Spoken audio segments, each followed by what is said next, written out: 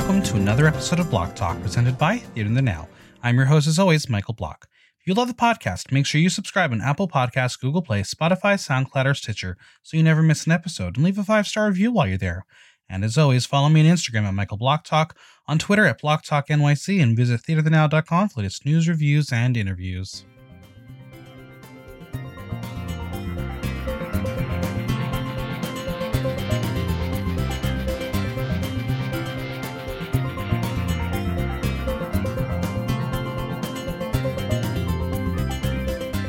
Fill up your glass with your favorite spirit. We're about to spirit you away as it's time to make Mike watch Spirited Away.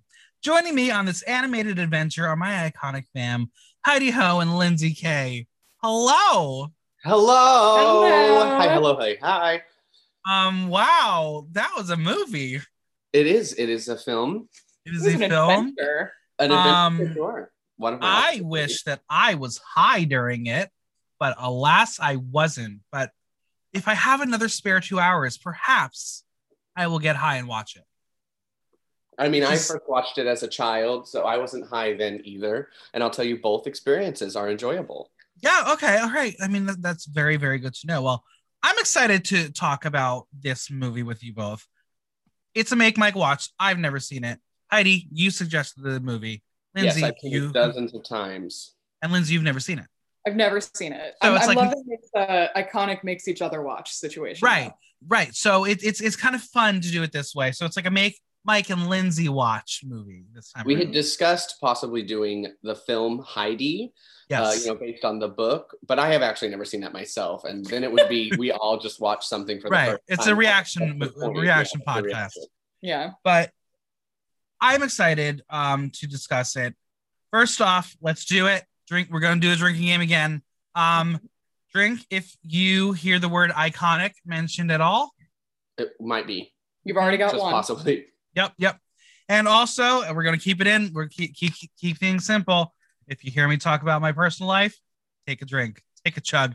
I don't care what you do. On this one, we do. Heidi and I get to surprise you a little bit with this. Yeah. Oh, great. Good. If you get to mentioning sad things in your personal life, we're going to deter the conversation and make you answer a pageant question instead. Or you have to list, what was it? Three nice things about yourself. Yeah. Oh, okay. And you don't even get to pick which option it is. We decide if it's a pageant question or you have to say nice things about yourself. Well, everyone else still gets to drink. Yes, you all drink. I will try to make things work in my life. But it's a very interesting movie to discuss, because it's weird parallels watching it right now in 2021. Yes, 20 years after it came out there, and during pandemic and all of these things. Many different meanings. It's a themed movie.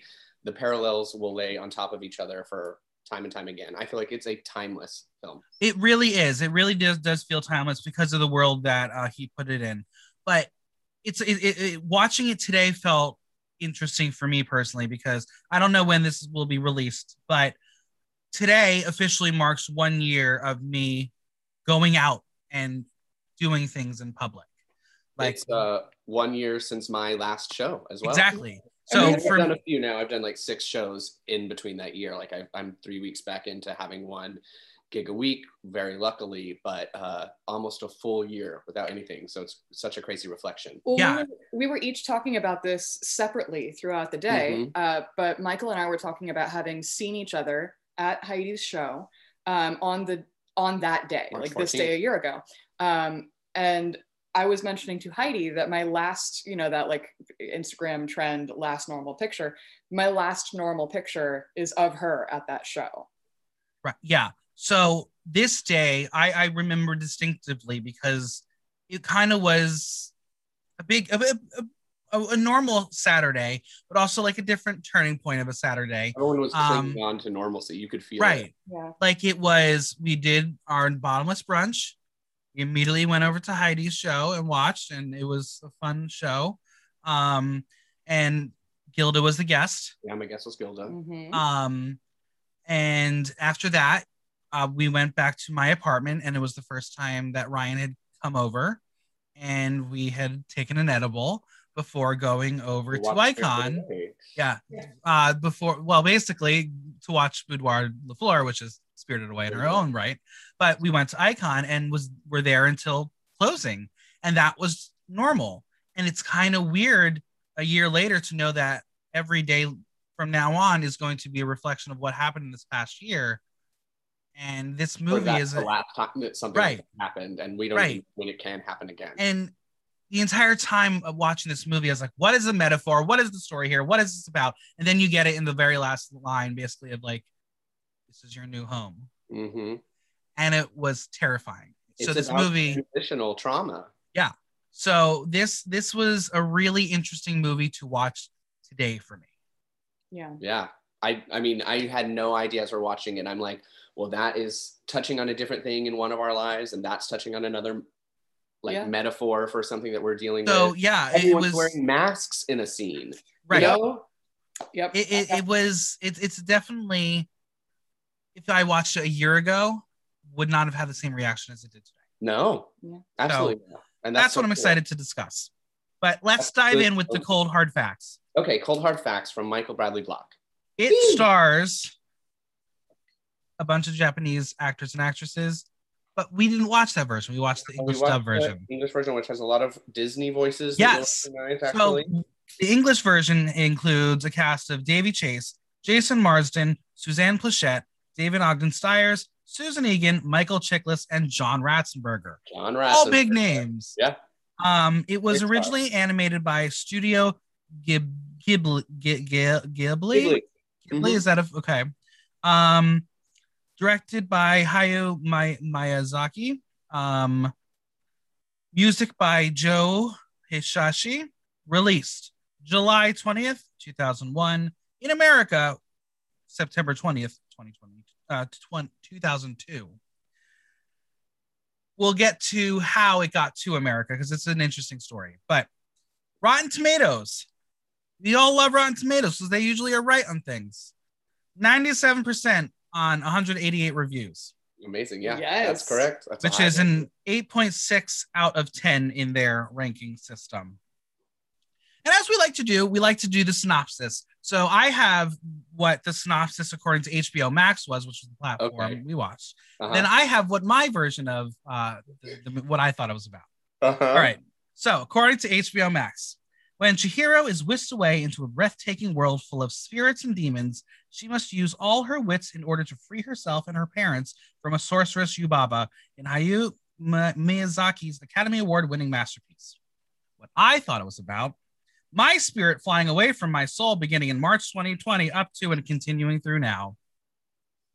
I mean, metaphors, right? Yeah, yes. So, Lindsay, you can be the tiebreaker. Who was closer? HBO Max or me? I mean, in 2001, it was HBO. Today, it's you. Yeah. So yeah, that's the synopsis. I think HBO Max got it pretty well. Yeah, they went very detailed. No spoilers like anyone who does when we were doing the Harry Potter one, which was like basically telling us the entire fucking plot. But no, that was a good teaser into watching the movie. So I got some jaw-dropping facts to lay on you. Spirited Away was created without a script. Despite having a rich plot with developed characters, it was not made with a script. In fact, this is how he films all of his movies, without a script. He says he doesn't have the story ready when they start working on a film because he just doesn't have the time to do it. So the story develops from the drawing storyboards and allows the plot to happen organically. That's amazing. Now, I don't know what other job you're allowed to do that for, but I will like to be hired for it. You say that as someone who has previously had a clear job title. And let me tell you, as someone who has had many jobs and very few of them have had a very clear job title. It's not. Do you walk into your job without the work done? He's like, no, I'm going to direct this film. I don't know. I'm going to write this film. I don't know what it's about. I mean, half the time I don't know what numbers I'm going to do at a show when I walk into a gig. Yeah, I was going to say, you just described every drag queen. That's fair. There are also so many parallels to like the drag world in this too. Yeah, absolutely. The gatekeeping, the changing of the names. Yep. Mm-hmm. So Chihiro was inspired by the daughter of one of the director's friends. The filmmaker took friends to a mountain cabin, and his friend's daughter and her peers inspired him as they were on the verge of adolescence and extreme apathetic lives. He decided he needed to make a movie for 10-year-old girls. To make them care about something. Yes. Yeah. So this was made for 10-year-old girls. I mean, that's why I love it so much. You're a 10-year-old girl?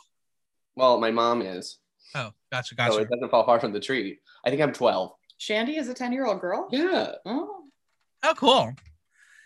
The river spirit was inspired by Miyazaki's experience cleaning a river. Oh, that's cool. Okay, yeah. Because he saw all the disgusting shit in it, and he's like, we treat such beautiful pieces of nature in this way. Absolutely. Pixar's John Lasseter championed the film. The first screening outside of Japan was at Pixar Studios. Miyazaki asked Lasseter to help him with the English dub, and Lasseter convinced Disney to buy the distribution rights. So technically it's a Disney movie, but it's not on Disney Plus. So is it a Disney movie? Well, right. That's so interesting. I wonder if they'll do a release, if it'll disappear from HBO at some point. And I'm sure distribution rights, I'm sure at some point they will make the move. The movie broke box office records, earning 30.4 billion yen, making it the highest grossing film in Japanese history, overtaking Titanic. Oh, wow. Awesome. I love that. Yeah. Let's do make believe instead of a real life tragedy. What do you mean? The Titanic wasn't real? Michael, I have some news for you. What? You mean Leo was there? The unsinkable Kathy Bates remains unsinkable. Exactly. Oh, gotcha. Wait, do I have to do that character next year for Halloween?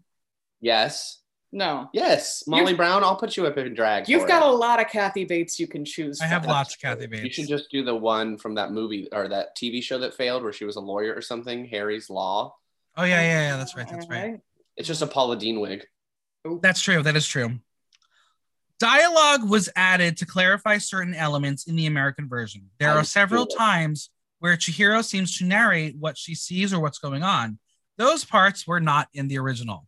Lindsay literally went, who is she talking to? Yep. Yeah. She is just a 10-year-old girl. She's like, I have to explain what I'm doing. Listen, if she's in her own version of quarantine, I understand it. We all talk to ourselves. Yeah, she's convincing herself that this is the right move to make every step of the way. No one else is there with her. Exactly. Yeah. Davy Chase, the actress who played Chihiro, was the voice actress who played the role of Lilo in Lilo and Stitch. Oh, okay. Spirited Away beat Lilo and Stitch for Best Animated Feature at the Academy Awards. Yeah, it did. I love Lilo and Stitch as well, but this is a better movie. We will discuss this actress later on in this film because, oh my God. You can visit the setting for Spirited Away in real life. What? The packed streets and elaborate bathhouse of the movie is from downtown Jufen in Taiwan. Oh my gosh. So there's your first international trip. You got it. I've been wanting to go somewhere besides the, block I walk my dog on. Yeah, that's fair. And finally, your second shot coming up soon. I do. We both do. The movie won almost every award, but 3 it was nominated for. What were the 3 it didn't win? Do you have those? I don't have them handy. Let me see if I can. That's for the users to Google. Yeah, y'all. Okay, they did not win the Best Animated or Mixed Media Feature. No, sorry, they did win that. They did not win the 57th British Academy Film Awards for Best Film Not in English Language, and they did not win the Saturn Award for Best Writing or Saturn Award for Best Music. Huh. But everything else they won. Yeah, that's fine. So, good for you, girl. So those are the things we know about the movie, the facts, and didn't really play an impact on how I interpreted the movie, but oh boy, what a flick. What a film. Are we ready to discuss it? Yeah, I'm like, tell us what you thought about it, Michael. How much did this impact you? I remember when I first watched it as a young child, the year that it came out, I just felt like this. I mean, I wasn't that young, but still, a pit in my heart after watching it. Like I felt so many things, and it wasn't the same things that I felt today when I watched it. But I think it shows to its artistry the way that it speaks to individuals, as well as like overarching general themes. So you can speak to something very specific in your life that you're relating to. At the same time, it's about love. Absolutely, and it definitely is bookended with a little hint of what the movie's about, yes. and then finally with the full giving you the lines what it's about. Lay it out to you right at the end in case you forgot. Yeah, so we are in a car, they're moving, and literally one of the very first lines in the movie is about Chihiro missing her best friend. Mm-hmm. And I wrote the first thing, I miss my best friend too. I'm done already. Done with the movie. 3 nice things about yourself. I can produce. Yeah. Apparently, according to the chat during the show yesterday, I can sing. And I can podcast. Let's start with that. We're gonna go easy, and we'll try to think of things as we go through this movie. But yeah, that first line got me. That one took me out. I was like, here we go. But fun fact, I moved away from my original hometown in first grade. So I understood how moving away as a child is hard. When I moved away, the class threw me like a big party. I don't know why they threw me a party, but they did. Well, it's a big deal for a kid, like, to do that transition, you know? I think being social as a child isn't always easy. So losing that thing that is comforting is even more traumatic. Yeah. But yeah, it was a nice little party. I remember that they had this big giant inflatable like dinosaur balloon for me because I liked dinosaurs apparently when I was in first grade. So I loved dinosaurs. That was cute. I mean, Jurassic Park, right? Yeah. Well, no, I didn't even watch Jurassic Park until I was an adult. Oh, wow. Yeah. That's such a sad life. No, right? So then the next couple lines, Chihiro says, "My flowers are dying," to which her mom says, "I told you not to smother them." To which I said, "Okay, that was an attack on me." Yeah, and smothering. Hello. Do you want to pull up a pageant question? Oh, I do have. I have a great pageant question. Who is your role model, Michael? Who is my role model? My role model is Devin Green, because Devin Green is kooky and wacky, and I just love her because she doesn't give a fuck and she doesn't care who cares either. Great answer. Good answer. They're an amazing role model. I'm contestant number 1, Michael Block. What if Devin Green plays the mom? Oh. Could you imagine? She is a voiceover actress. Mm-hmm. She's very good at these. All right, so before we even exit this car, I have to call attention to the music happening in the background, right? So this score they've got going on, it's very similar to from Fun Home, the song "Welcome to Our House on Maple Avenue." Interesting. Yeah. For those musical theater lovers out there. Yeah, so give that a listen. I'm gonna have to go side by side and listen to those. The music throughout this entire film is just captivating. It's beautiful. Yeah. For a second, I had to remind myself that no, we are not in America. This movie is not taking place in America. They are, in fact, driving on their version of the correct side of the road. Right. I was like, that's the wrong side of the road. It's like, no, Michael. But then we drive by this in this forest part, and there are apparently like little spirits that live in shrines, like the little elves in Eurovision. Yes, I thought you would love that. I was like, I enjoyed that. Giving them little Eurovision things. But the woods are creepy. Did we not learn anything from Into the Woods? You don't go in there. You just don't. I mean, she is a passenger. Her father is driving this vehicle. How many times were you just sitting there in the car being like, I know that we're going the wrong direction, but I can't say anything. Right. Yeah. So what were all those creepy things in the woods? Why is there a random temple? We are starting with the inciting incident at the beginning of the movie, which made me remember, oh wait, he doesn't write a script. He's just going with the flow. It's literally the crossing of the threshold. Yeah, like literally 3 minutes into the movie and we're moving into it. And that's what it is. It's not just that they go into a little theme park train station that they find. It is a threshold to another world. It is a limbo.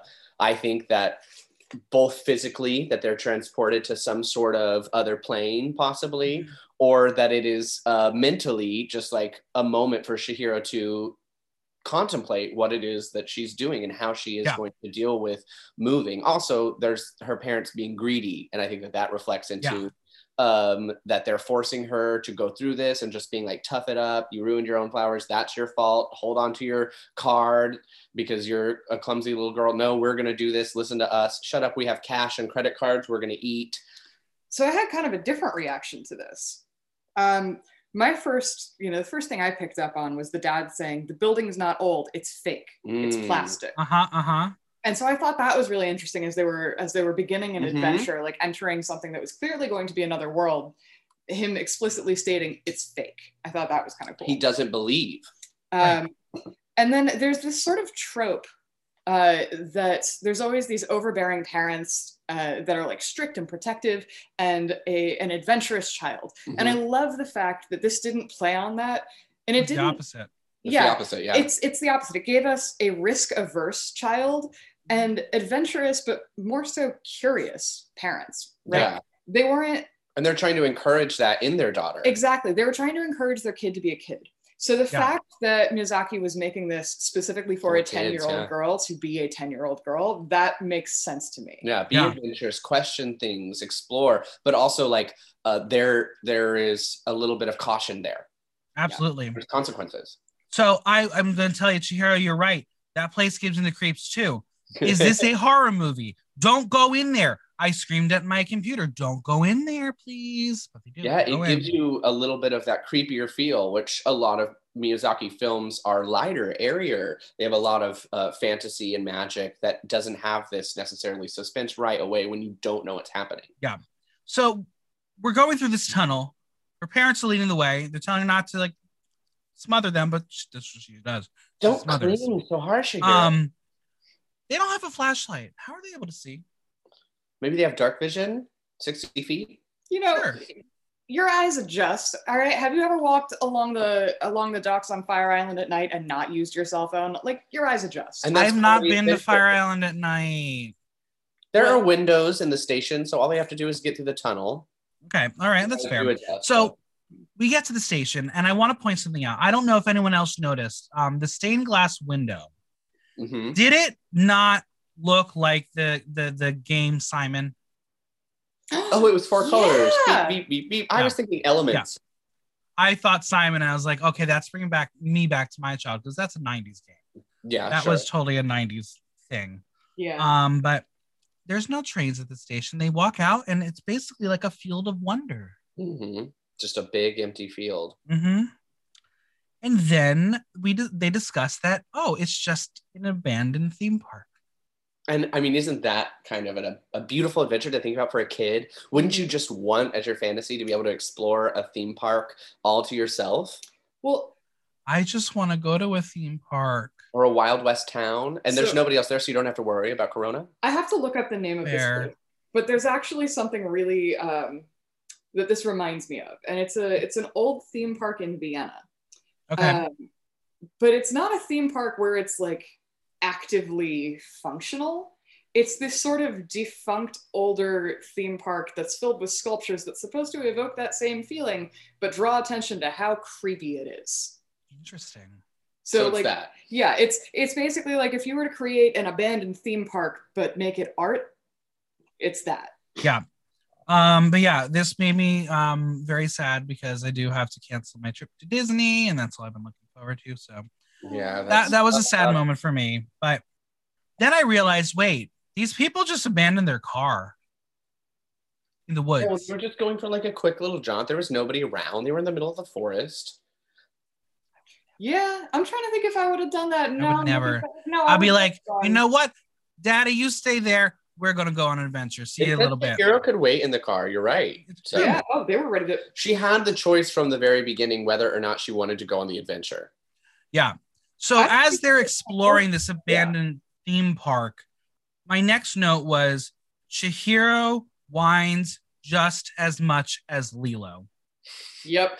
Well, her voice was perfect for that character. Oh my God. I was like, this is why I don't like Lilo and Stitch, because Lilo is obnoxious. Well, Lilo is going through a much different trauma than Chihiro. Absolutely. Absolutely. Okay? But both have reasons to whine. Yes. Lilo's life sucks. She did a cool pet. Yeah. She did get a cool little doggy. Roman, also, are you Heidi's version of Stitch? He is.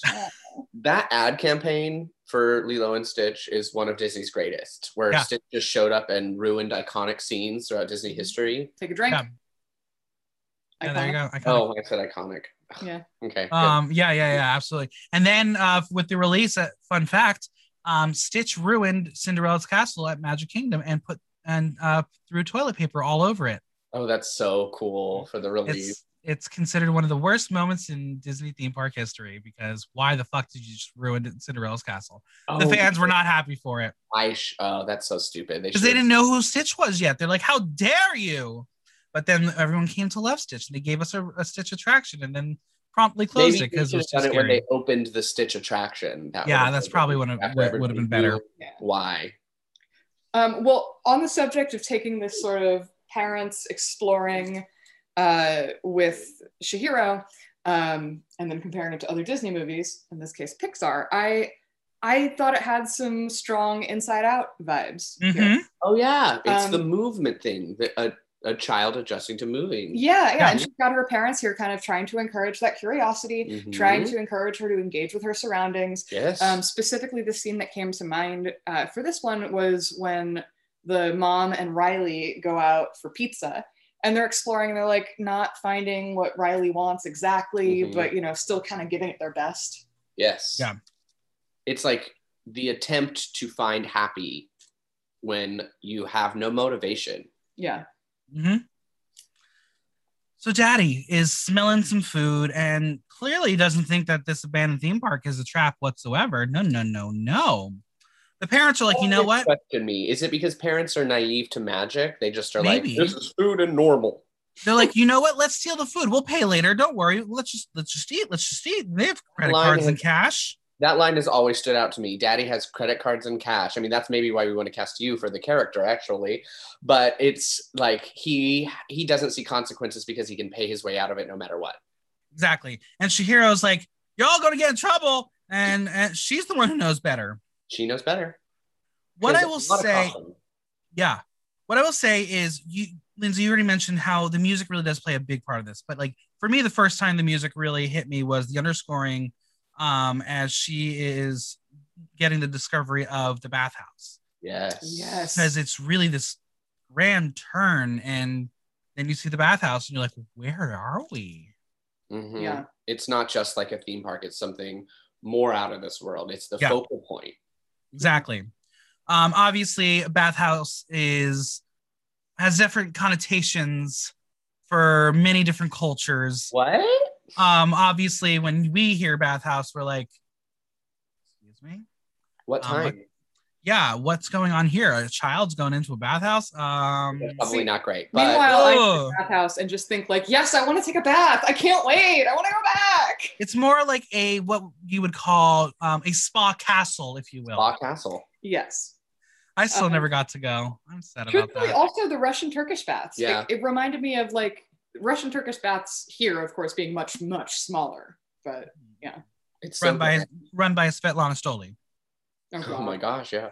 But that moment kind of starts with the scoring, the coming alive of the entire world. The sun is setting, things start to change. You get little crescendos, boom, boom, boom, as the lights go up and doors start to open. And then we see this dude telling Chihiro to go before night. Why? Is this going to be like a werewolf thing? Are the toys coming to life? Like, what's going on here? Urgency right away. Yeah. And she runs. She's got to get out. Oh my God. Her parents turned into pigs. Traumatizing. Absolutely terrifying. Gross. And you know what I compare this to? When the kids turn into donkeys in Pinocchio. It is. Yep. Yeah. Fucking terrifying. That scene will forever spook me. Well, those kids were asses and they got what was coming to them. That's very, very true. Those parents were pigs. They turned into pigs. They were disrespectful. Yes. By eating food that didn't belong to them. But just to go back to the food for a second. Delicious looking food. Right. So does anyone else have those intense memories of like cartoon foods that you just, oh my God, like that really stringy, cheesy pizza from a Goofy movie? Yes. You know? This is one of the things that comes to mind for me when the parents are heaping all the different things, the dumplings. Yeah. That's what it was making me think of. Like all of those other, food moments from movies. And they were just gluttonous. And how could you not be gluttonous if there's just food lying there? Why wouldn't you want to eat it all? It looks good. It smells great. Prepared. There was no one around. I mean, I understand. I'm not the biggest in the world of anime. So I don't watch anime that often, but I do know there's like a style to the animation. And the first time I noticed the style was when Chihiro was running, and she runs weird. She runs so weird with her hands up. I'm like, what are you doing, girl? You trying to like flap your wing? Like, right. She's a frightened little girl. It's like flailing all the time. Exactly. Michael, that's just how I run, okay? Apologies. I apologize. And then all of a sudden she starts disappearing. She's see-through. Yes. Why? Because this isn't her world. She doesn't belong there. So what's she going to be? Just a spirit? She going to spirit away in this new world? Exactly. She is in the world of the spirits. Humans don't belong there, so she isn't going to be there any longer. Gotcha. Okay. I guess. So she finally is given this sort of by this weird person. We don't know who he is quite yet. And she's no longer see-through. But then she hears that we get this music playing, and it's just like warm, fun, inviting music. We get to see this riverboat arrive, and I'm like, I want to go on board. I'm here for it. But no, everyone's coming off of it. You got the spirits coming, ready for the bathhouse, materializing as they step off the boat. Carried from another place or time or plane. Grim grinning ghosts are about to socialize. There's some ducks. There are a lot of creatures. That is a topic to discuss, is the world of animal and creature, and what are the rules of this world? That's a great question. I don't think that they're the rules are clearly stated, are the only ones that we know. Like he says, eat or you won't be a part of this world. He says, don't breathe when we cross the bridge. You know that they can smell humans, and that they're clearly they're not supposed to be there. The parents ate some food that didn't belong to them, so they changed. Other than that, I don't get it. Like, I don't know why the spirits take the forms that they take. I think that's fair. Just animated creativity.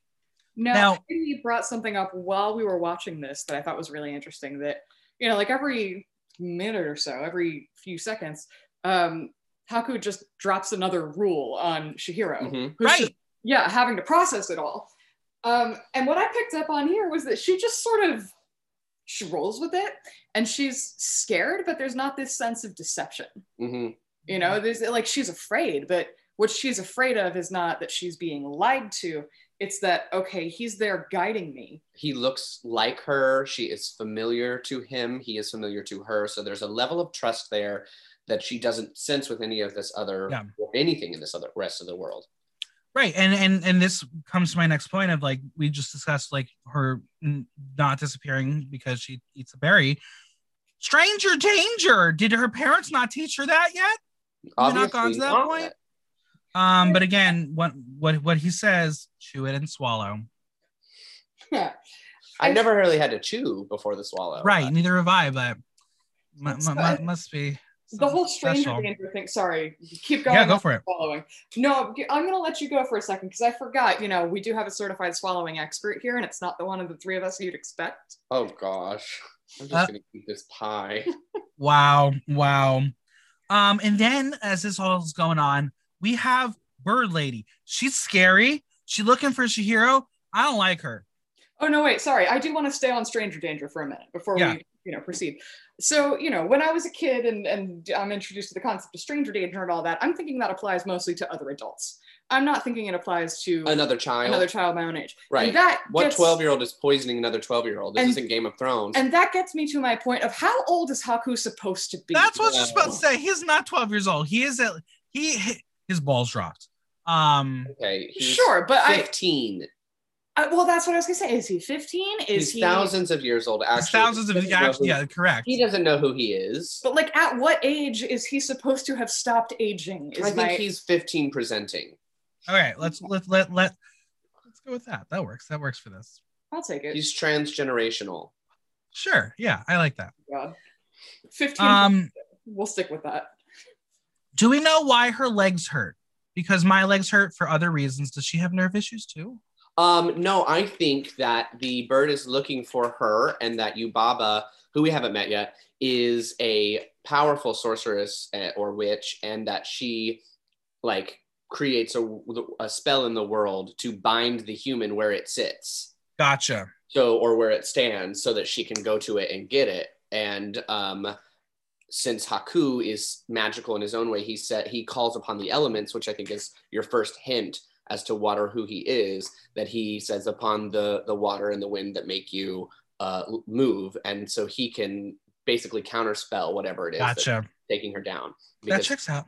He evokes the elements within her because she is a human made of water, right? That's true. So many pigs. Lots of pigs. So many pigs. Are they all gluttonous parents too? Question. I thought the same thing. Are they, or does she just make, I mean, they're feeding people every day, so maybe they have their own pig farm, but it could just be those are gluttonous humans. I think it's up to you to decide. Do they have hundreds of gluttonous humans? Because then the parallels to Pinocchio, really scary again. Uh-huh. I like How that. many people have fallen into this trap and never been able to get out? Yeah. It's not necessarily a positive world. Exactly. But yeah, so we're now starting to finally know who Haku is based on the introduction of his name by Little Frogman. He's very powerful. He's very magical. But like, how does he know everything, and how does he know how to help her? Like, he's been there a long time, it seems, to be able to know has he and stuff. Yeah, has he saved other little girls from? I wonder that too. This world. Are we going to see him take her to a secret place with other little humans? Yeah, because he was prepared. He was prepared. He knew every step also, to take. How many times has he tried this and failed? Or he's never tried to help anyone, but he feels compelled to help this one particular child. That's another thing, especially in filmmaking. They always ask the question, why is this day different from every other? Well, they've already answered it. She's moving. But why for Haku is this day different than every other? Because he has lived there his whole life. So I think Chihiro is the answer to that question. Yeah. Maybe he's never ever tried to help a little girl before. So what he tells her to do is she needs to go find the Boiler Man and harass him until she gets a job, or Yubaba will turn her into an animal. Oh, okay. So the pigs are just unemployed. Yeah, they're unemployed. That's an unemployment allegory there. Or any animal. That she could probably have been a goat or a cow. Did you just call me a pig? I think she referred to me that way. But you have a job. I don't. I'm one independent contracted gig. Don't tell the government. How do I talk my way out of this one? I don't think you can. We just Dana Carvey showed it right there. Every unemployed person just clicked and Yep. Then we heard this line from him, which after watching the movie, not as creepy, but first time watching, he has known her since she was young. Yep. I picked up on that too. I'm like, oh no. What's your mission, Million? Boy, man, I don't know who you are. It's creepy. What if it's another child that she knew, like from that also moved, and so it's like a parallel of that, or like maybe somebody that got trapped in that world that's trying to help her not succumb to their same fate. There are many questions. Yeah, like absolutely, there could be so many things. This movie had so many questions for me because it's like I like straightforward rules. I don't want to try to figure it out as I'm going along. Right. And I love a movie that just asks so many questions and only answers half of them. Yeah. Ooh. This next sequence, there's a lot of movement going on. And I have to say the animation of motion in this movie is so strong. Yes. It's beautiful. Because, talking about it in 2021, we've had a lot of movies where the animation game has been upped. This is 2001. We're still marrying that world of 2D and 3D when it comes to animation. And this movie really brought both together in a very organic way. They make use of it specifically. When they want to make a moment more powerful, it comes out at you. It moves three-dimensionally in a different way than the rest of the animation. Exactly. And then when it wants to stay in anime, it stays in anime, just like when she's doing that silly running down all those stairs, and all of a sudden she's got a single expression on her face, crashes into a wall, no bruises at all. Yeah, it's anime. She gets hurt a lot. There are a lot of moments where I was like, that won't work in the real world. I know we're in a different world, but like, falling and you don't care. That's also classic, like film writer symbolism. Like a character hits their head, it's just show that they're dumb. And I don't think that Chihiro is necessarily dumb. I think that she is naive, and that so when she hits her head here, it's not saying that she's stupid, but rather unfamiliar. Everything is unfamiliar. Yes. And that she's resilient. She gets a job, falls, bruises herself up. This staircase moment, she just keeps trucking on. Kids are resilient. They'll fall down and get back up. Absolutely. So we're moving in and meeting our new friend, Boiler Man. He's like this spider dude thing. But he also looks like the dude from Sonic the Hedgehog. Oh yeah, Dr. Robotnik. That's it. Yeah. It's the stash. It's that big ass stash. Giant stash covers the whole mouth. We learn that his name is Kamaji, and he controls those little like things. They're soot balls. They are the coronavirus. Oh my gosh. I think they resemble what we have seen to be the coronavirus, so I will go with that one. Little black bugs of little weirdness. COVID cuties. COVID cuties. Oh no. Okay, no. Soot. Yeah, they are. They are like spidery soot things. They're cute. There's it's the eyes. Wrinkles. Yeah. I would like to say that if I too also had super stretch arms to do things, I would never get up. Yeah. Yeah. I wish I had those arms like that. There's like 6 arms. Yeah. It's really interesting. There are a lot of characters in this movie. We don't get a lot of backstory about them. Well, who is this guy? Question about Kamaji is, where is his accent from? Yeah, it's like... It's David Ogden Stiers doing the best he does, giving you everything you want. Yeah. Well, what he is giving me is somewhere between, and it's distinctly not an Irish accent, but it has Irish moments. It's a cross between that and the Muppets' impression of an old-timey oil baron. It is, to me, giving you old-timey. Yeah, he's giving you like that, I don't know, Old West prospector. Absolutely. The guy who's been around for a long time. What is in his voice is experience. Yeah. So he is basically telling Chihiro, don't mess up the flow. We got everything. Don't do the job. Everything's moving isn't moving. Yeah, don't she take accidentally job. Yeah, I was gonna say more specifically, he said you can't just take someone else's job. If they don't work, they'll turn to soot. And I felt personally attacked in several ways. All right, first off, Heidi just like turned her head like she was getting whiplash and stared at me when he said, you can't just take someone else's job. Like, I didn't take anyone's job. I just work a lot. And then, if they don't work, they turn to soot. I'm like, see, you get me. You understand me. I was like, you understand that. Mm-hmm. Yeah. It was a very, very interesting sequence because then she messes up the flow. So she has to carry that rock, that coal. Which is so heavy for her. She's a weakling. Mm-hmm. She's a weakling. I said it right now. She's a weakling. She's 10. But if the little coronaviruses could carry it, so could she. They were magic. Oh, right. Magic coronavirus. Like magically go away. Cast a spell on them, and so some people can possess magic in this world, but obviously he's not strong enough to not be a boiler man. Yeah. He has those tickets to get away that we find out later. But he's just sitting there constantly turning a little wheel and throwing stuff into a little pot and water places. When she finally does the deed that she had to do because she fucked things up, the other little coronavirus spider thingies are like, wait, I don't want to do work either, and just drop it on themselves. And it's like, is this a mass suicide? Is this like a cult? Is that what's happening here? But no. They eventually, no death here. We're allowing them to come back to life, and they'll do their job in a minute. Very interesting sequence. And then we are introduced to a new character, Lynn.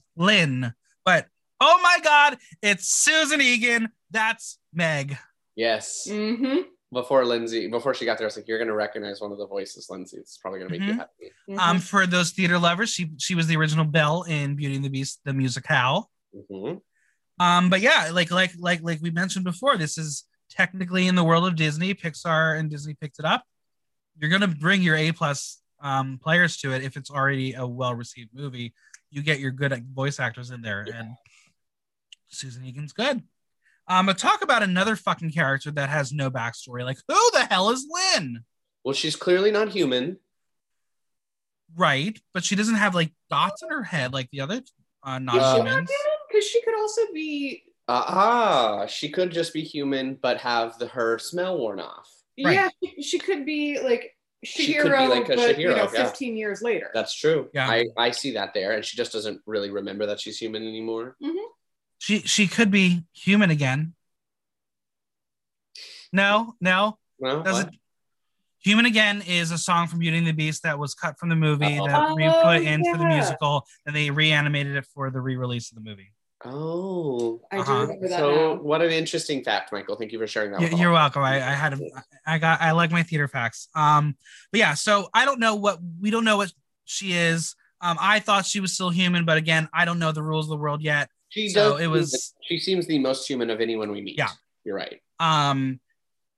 So then we have this whole sequence where Kamaji's like, no, that's my granddaughter. Chihiro's my granddaughter. But then he's like, go make a deal with Yubaba, which contradicts everything that Haku said. Yeah. I think he was trying to keep her down there in the boiler room so Yubaba wouldn't see her. And it's just interesting that Chihiro is definitely a young girl who trusts anyone. Yeah. She's very trusting. Trust is hard. Well, I think that there's a moment he says, that's my granddaughter. So he's clearly doing looking out for her. Then Lynn even says on their way up, you should thank the boiler man. He's really sticking his neck out for you. So she is told to be polite. She also says that you can't even say yes, ma'am, or thank you. Right. And she's so in shock. She is a polite little girl, but she's so in shock. She needs to be reminded to just be who she is. Yeah. I did say Susan Egan at the beginning of the movie. She's mean. She's mean in this movie. She's that Whiplash mentor.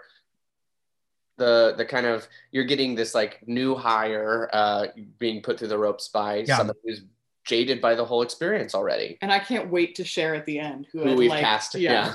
Oh, good. So this bathhouse is huge. When we start now exploring it, it's big. And I was like, this is a metaphor for something. I don't know what it's a metaphor for, but it's a metaphor there. It's beautiful. And then we are introduced to the Radish spirit. Yes. To which I would like to say that is probably what I sound like in the morning when I first wake up. Yeah. And then my next note was, is Lynn not human? What is happening here? Because because he says you smell human. Right. So. Well, that's another thing that Lindsay brought up that Haku says later, after a week of eating our food, her smell will have worn off. So maybe he's saying you smell like human, which she wouldn't anymore. Yeah, that would be an odd thing. So he's saying you smell like your old self, or just that she is a different kind of spirit that's not human. Yeah. We don't really see any other Lyns though. No, not at all. Roasted newt is a delicacy here. Apparently. Have you ever had roasted newt? No, but frogs probably would like it. Probably. So then we have this little exchange in an elevator where Lynn is like, go up there, but Radish Spirit is like, I need to get in this elevator too. So Chihiro is stuck in the elevator with Radish Spirit. If I were her, I would freak out. Yeah. I'd be like, no, thank you. If you were stuck in an elevator with someone that you'd freak out with, who would it be? In a good or a bad way? Your choice. I don't want to say mine, but I think we all know who mine would be. What about... No, I'm thinking of terrifying things. If I was stuck in an elevator with Kellyanne Conway, I'd be like, get off that BlackBerry and get up off of your knees. All right. In a lot of those situations, for me, I would feel worse for the person trapped in the elevator with me. Yeah. Mm-hmm.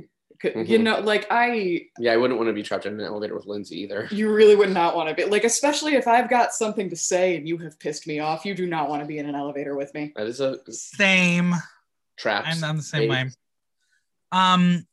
So this whole elevator sequence, fun, whatever, the music's there.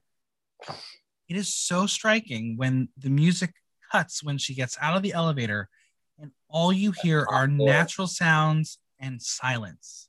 Yes. This, my friends, is why the power of music and sound design in movies is so important. Mm-hmm. Even if you don't remember the music following the movie, there's a reason and importance for every single part of the score. Yes. So when this cuts out, I was like, okay, something big's coming. It's drawing you in. So she walks and walks and walks. It's like a labyrinth, and it's beautiful. Yeah. The vases. And then she gets to a door handle that starts talking to her, and I'm like, are we going to Oz, or like where are we now? What is happening? I wrote down Wonderland ? Yeah. Well, she's definitely down a metaphoric rabbit hole. Yes. Mm-hmm. So we now are officially going to meet Yubaba. I don't like the severed heads. I don't understand what they are. If you're going to ask me what they mean or symbolize, I could not tell you. I would say as a dungeon master, they're probably just a hint to show you that she has powerful magic, and it's like a concept of something come before. Those are somebody's heads. Mm-hmm. They surely are. They don't have bodies anymore, and they don't do shit. Yeah. Yubaba does say something about me in this movie. She just didn't realize it. She says, "You're just a stinking useless weakling." 3 nice things about yourself. I'm a stinking useless weakling. 3 nice things about yourself. What are 3 nice things about myself? I'm good at interior design games on my iPhone. Mm-hmm. My dogs love me. Good. Oh yeah, that's a good one. Yeah. Dogs are excellent judges of people, by the way. So. Yes, it's true. And third and least of all, I'm a good friend. Yeah. Sure, let's go with that. Yeah, there you go. But back to Yubaba. She is not here for Chihiro. She's like, shady. Get away. Well, we start with her saying, "Come in the exact same voice and style and whatnot of Ursula. Yes! And I wrote that down many times. These nails, these rings. Yes. Mm-hmm. So here's my question. All leading up to this, Yubaba, she's looking for you. She's looking for you. And she gets her. And she's like, I don't want you to have a job. So what is she looking for her for? Or is she not technically human in this moment? I think that she can do whatever she wants to humans who, by their choice, defy the rules of the world, right? Like the parents ate the food. Yeah. So Chihiro hasn't done anything wrong yet. She can't probably do anything to Chihiro. And if Chihiro gets a job because of the contract that Yubaba signed, give a job to anybody who asks, then she's under her employment. So then she can do something. All right, okay. Yeah. So I'm thinking that's the loophole is Haku's like, get a job before you can do anything wrong. Right. Okay. All right. That makes sense. I mean, working is a trigger word for Yubaba, and working is a trigger word for me too. So we're trigger word for a lot of us now. But the bathhouse. Every drag queen at the very beginning. That's what Lindsay said. Every drag queen at the beginning of the year. Please, I just want a job. I work really hard. Right. Chihiro point blank says, "Can't you just give me a job?" And I'm like, how many times have we heard baby queens say that? Yeah. Well, so the bathhouse is for the spirits to replenish themselves, and her parents are pigs because they ate all the food. That's what we learn. Yeah, here to clarify a few things about the world. It's clearly that Yubaba is so magical she can control and manipulate it. Right. But yeah, so working is, we learn that Yubaba just doesn't want it, whatever. She's going to give Chihiro a hard job until we see a giant fucking baby. Yep. I was like, is now the point of Honey, I Blew Up the Kid? Well, we don't quite see it. Do we see its foot? No, we see like, I think, an arm. Yeah. Things have broken through, and I was like, oh, this child is fucking knocking its way through. Well, Yubaba's also very short but large. She's wide. She's a lot of things. Yeah, she's a lot of things. Yeah, but then, like you had mentioned, the next thing I wrote was a contract. Like Ursula, read the contract, child. Go to the fine print. Very because Ursula vibes there, and since this is not drag casting, this is just it needs to be the live action cast, I turned to Heidi and said, I cannot wait for Bette Midler to age into this role. Yeah. Also, think about how full circle that is, her owning a bathhouse. Right? She's got to start at the bathhouse. She's got to end at the bathhouse. That's true. That's true. I just hope Bette Midler doesn't look like that in real life ever. We'll do some prosthetics. She'll be great. Okay, that's fair. That's fair. That's fair. Okay, so this is then we learn that Were Yubaba took an oath to give a job to anyone who asked. And now we learn that no, Chihiro, that's not your name anymore. You have to be Sen. And now Haku shows up to give her a job, and can I get a paying job comes in. Again, I as well too. Please give me a paying job of some sort. I will do most things. The parallels to society in this world right now. Mm-hmm. Everyone just like, please, very much. Let me go to work. I want to work. I don't want to be turned into a pig. Right. You also brought up an excellent parallel of, you want to work and then someone might force you to change your name. Yes, that's it too. Like it is there's a drag world there. Like you get hired and then your name changes and your identity is changed and you take on this new persona and you do everything everyone else tells you to try to fit in before you even, and then you forget what you started to do it for. Yeah. You forget who you were. Or you get on a certain show and they make you change your name if they don't like it. Or yeah. My favorite thing recently has been everyone who has been fortunately vaccinated, who are taking photos of their vaccination card, and the drag queens who do not want anyone to know what their real name is. So they're hiding that part, but they're still showing their age. But they don't want the real identity out there. Oh, see, my favorite is now that I don't work in nightlife so much anymore. I love that I am very proudly like, this is my age. Now I don't have to hide it. You're like, no ageism here, honey. Yeah. No. God, welcome to the 30s. I'm here for it. I love it. It makes more sense for me. Just wait.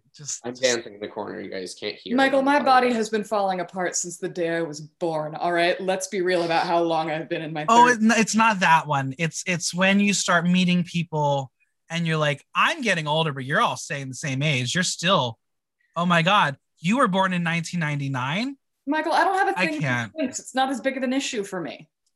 True, but you're going to have to start working with an intern sometime, I'm sure. Yeah, there we go. I used to work in childcare. It's fine. I'm ready. That's fair. Okay, that's fair. So yeah, Haku has to now find a job for Sen. We're gonna call her Sen now.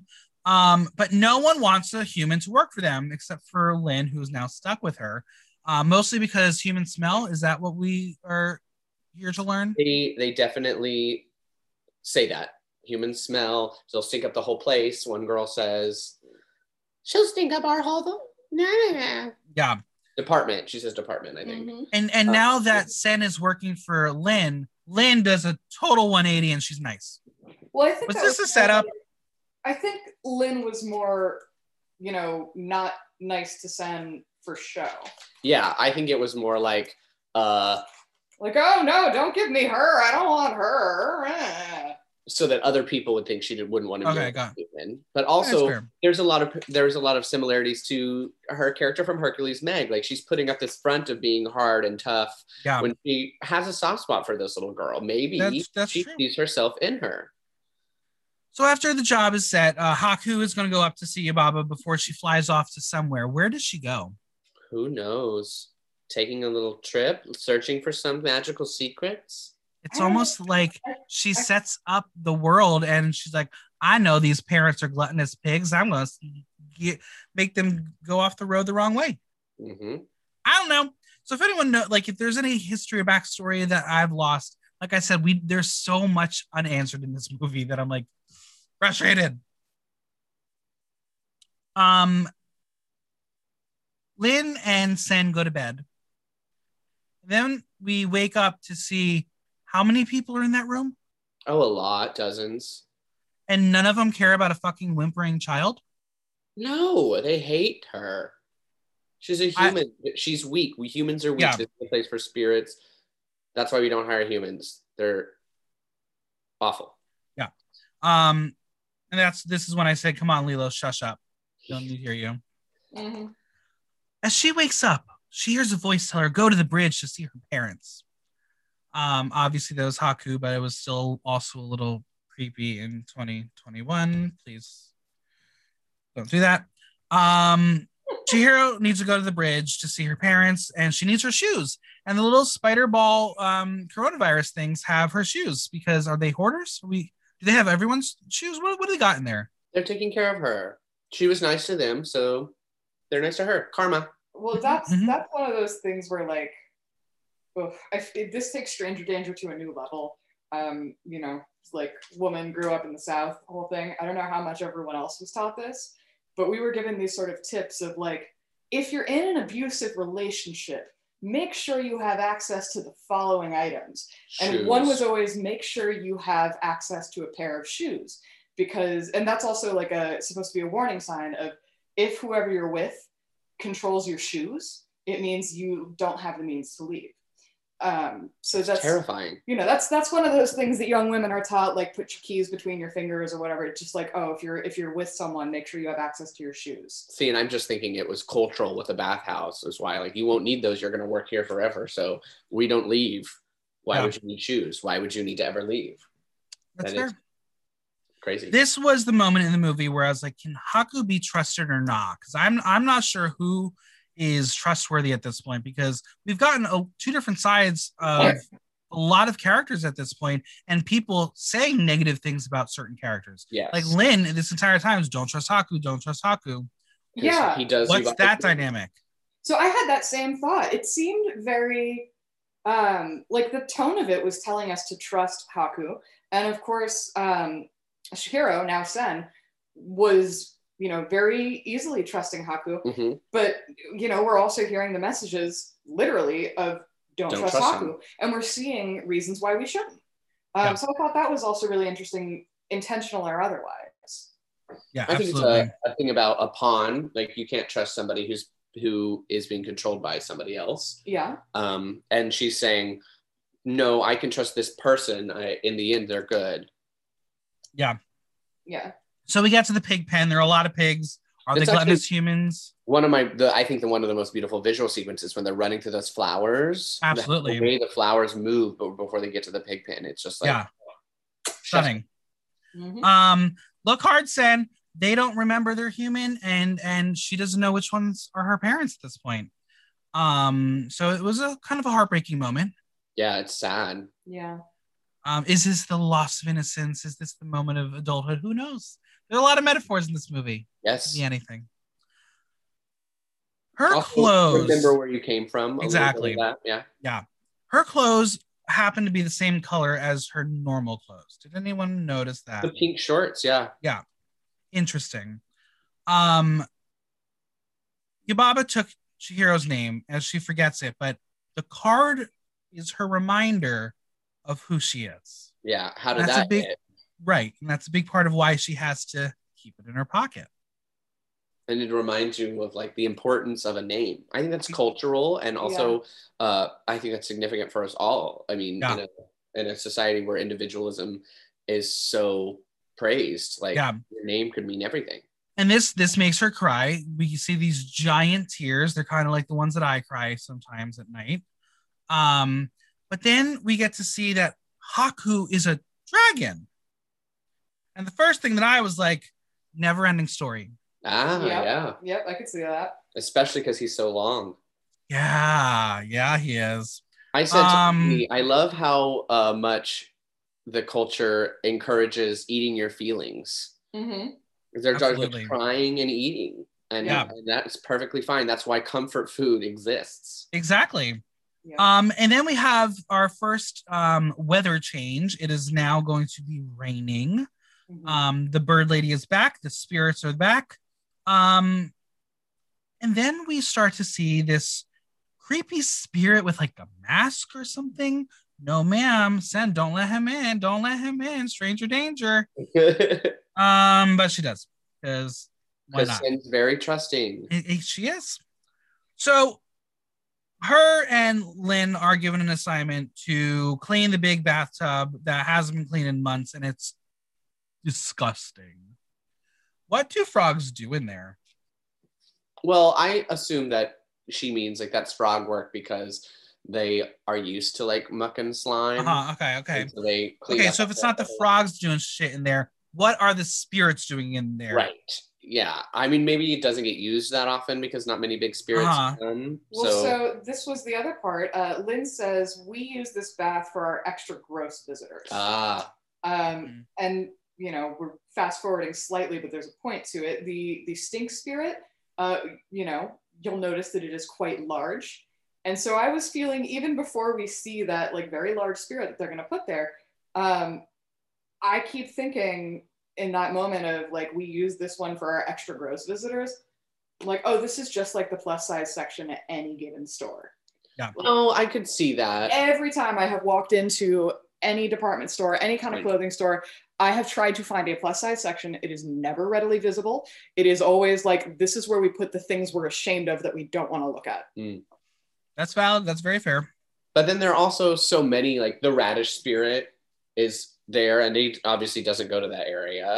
That's and true. The ducks are very large spirits, and they weren't in that tub. But that's true. That is true. I see that. I can see that. But it's time. They need to get it done faster. So she needs to get an herbal soak token. What kind of herbal soak do you think this? I've always wanted to get an herbal soak token. My entire life, I've wanted nothing more than an herbal soak token. Yeah. Judy Darling makes fantastic herbal baths. Oh, really? She made one for me, like, you know, in the pre-COVID days. Really good friend. I don't know why I didn't know that. Yeah. Did you get a token from her though? No. Was it a token? No, I got a baked potato. Does that count? No. No. Did you know that you can send someone not a baked potato, you can send someone a potato with their face on it? Did you know you can also send people potatoes anonymously with vaguely threatening remarks? I knew neither of these things, but I am very, very happy that I know them now. Yeah, because I was gonna potentially get someone a birthday present, and they're like, "No, I don't want anything." I was like, "Then can I just send you a potato with your face on it?" And they said, "I will send you a list of things I want." Yeah. Instead of the potato. I realize now that I've said it out loud, I've spoiled this opportunity for myself, so I'm just going to go ahead and like spoil it further. I have always wanted to send at least one person, probably 3 or 4 people who I do not care for anymore. Threatening potato messages? Not even threatening. Like, I want it to just be really confusing. You know, like they receive one potato that just says, look up. And then 2 weeks later, it'll be like, look behind you. Yeah. And then just like various potatoes that keep giving instructions that are very concerning, but like nothing is wrong. Under the sink. Yeah. You need to send that to someone for me? You know, you and I will have to discuss mutual potato sending. Yeah. I mean, okay. Our tape recording's admissible in a court of law yet? Because right now you have just taken it. Oops. Damn it. All right, let's get back into it. Yubaba senses something is coming, and then we see the gross sludge known as the stink spirit. The foreman won't give Sen her little token until the creepy mask spirit spooks her and the foreman, because that creeps him out. Yeah, that no face is, but that's also, Sen gets a lot of karma, and this is an instant karma. She lets somebody in out of the kindness, you're going to get wet out there, and then immediately he's trying to pay it back. He gives her what she wants when somebody else is excluding her, not seeing her. Exactly. No face gives Sen the tokens, and then she says no until the bath overflows, and that's not a good thing, but the continuity of the bath is not very good in this movie. Sometimes it's overflowing, then it's back to normal, and I have a lot of questions about continuity here. So no one wants the stink spirit. We don't know much of the backstory, but what is it about stink spirits that of all spirits are not allowed in this bathhouse? Well, I assume that they're just not wanting to deal with something gross, right? Mm-hmm. They're like, oh no, we're closed. And it's like, no, stop discriminating against me. This is a bathhouse for spirits, and I'm also a spirit. Right. Yeah. That was an interesting moment. And then Yubaba tells Sen to take the stink spirit to the big bathtub, and that's when we see Sen's hair fly, kind of very, very anime-like, because that smell must be terrible. To taste and smell and feels always give her those tingles, and I love it. Mm-hmm. Yeah, this was a really interesting sequence. Stink Spirit was basically me during my pre-getting medication during my nerve issue time. I was literally just a fucking useless slob because I could not get off my bed because I couldn't walk. So I related with the Stink Spirit. Is that a negative comment about himself? I don't know. It's kind of like factual. It's borderline, maybe needs a pageant question. We'll delay it for the next time. All right. So we're trying to clean the Stink Spirit. Trying to clean. I know you thought you knew where I was going, but then I twisted it. Like we're all, we've all been there during quarantine. Well, sure. And that's the thing. I guess I felt very similarly because we're talking about this being like a, obviously there was a medical situation here, so I'm going to chime in. Yeah. Of course, at that moment when Yubaba realizes like, oh, you said it's a thorn. Realizing, oh wait, this could be someone important that has a disorder instead of something we just don't want to deal with. Like this could be, so they're hurt. Let's help them. Right. Yeah. You should be nice to people who are in pain because they might secretly be rich or useful to you. I think that's her thing. Oh, they have a medical condition. We're a hospital now. Right. So like you. Now we just want to make you into the thing that we do want. Yes. Exactly. So this is the first time we see Yubaba wanting to work with Sen to make something positive happen.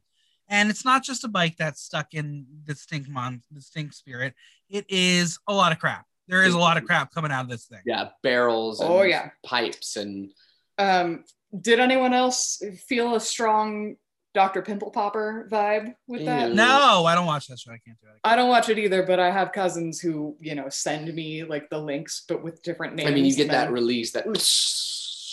She pulls and then we have this floating head. I'm like, what? Or is this like a dragon? What's going on here again? Mm-hmm. But within this mess of a trash heap, there's gold in their crap. Yeah. And all of a sudden, in a river. Yeah, suddenly, Sen not only saves the day, but she makes them all a lot of fucking money. And this is a really interesting moment because now all of a sudden Yubaba's like, okay, wait, you're actually useful to me. Yeah, her generosity makes her an unlikely hero. Yeah. And it shows also that Yubaba and everyone in the bathhouse only cares about money. Mm-hmm. They only help her when there's something that they can gain. And then we get back to this conversation with Lin and Sen, where Lin tells Sen that Haku does Yubaba's dirty work. Why is she telling her this? What is this backstory between Lin and Haku? Yeah, I wonder that too, and I've never thought about that until you keep bringing it up. What if Haku tried to help Lin and it didn't work? Mm-hmm. Oh, that would make sense. And so she thinks that he's just a dirty monster, but it's just that Yubaba outsmarted him or her. That's fair. The train. Maybe that would be a prequel. The train. What is the metaphor of the train aside from traveling and getting you somewhere? Lin wants to get out of the place and believes that the train is her answer. Everyone kind of thinks that now. You get later Kamaji says that they've been wanting to leave on the train as well. Everybody, it's the only escape. It represents the only escape. Because they can't cross the river. Right. The little frog is looking for some gold, but the mask thing, No Face, he's just dripping in gold. Like, and now the frog is getting a little greedy and trying to take it, and then the frog gets eaten. Yes. Is that another metaphor for greed? Yes, but I also think it's a reflection of No Face is this whole like consumerism, gluttony allegory there. Yeah. And I think that he sees what they want is gold and that their attitude is greed. And then he reflects that because he reflected the kindness from Sen, but then it's him alone with this frog. And the frog's just like, oh yeah, I want. And then No Face says, okay, I'll take. Yeah. Because if the frog's just taking, then No Face reflects that and then just takes the frog. Yeah. And then also he can take aspects of things. So now No Face isn't silent. If he takes the frog, he can speak for himself. Well, right. So he's got the frog's voice, and then also he's got that sort of frog body. He's got those frog legs afterwards, those legs. Which I loved how this goes back a little bit to Kamaji. A lot of the spirit characters, hi Roman. A lot of the spirit characters kind of took on qualities of the things around them. Yeah. Right. So frogs, spiders. So with the spider coronavirus things, Kamaji kind of had that similar, arachnid style body. Oh yeah. Just a thought. That's true. So there's a dream that Sen has. There are a lot of pigs in the dream, and she doesn't know which one is her parents, and it freaks her out. So she wakes up and forgetting her past, forgetting who she is. Exactly.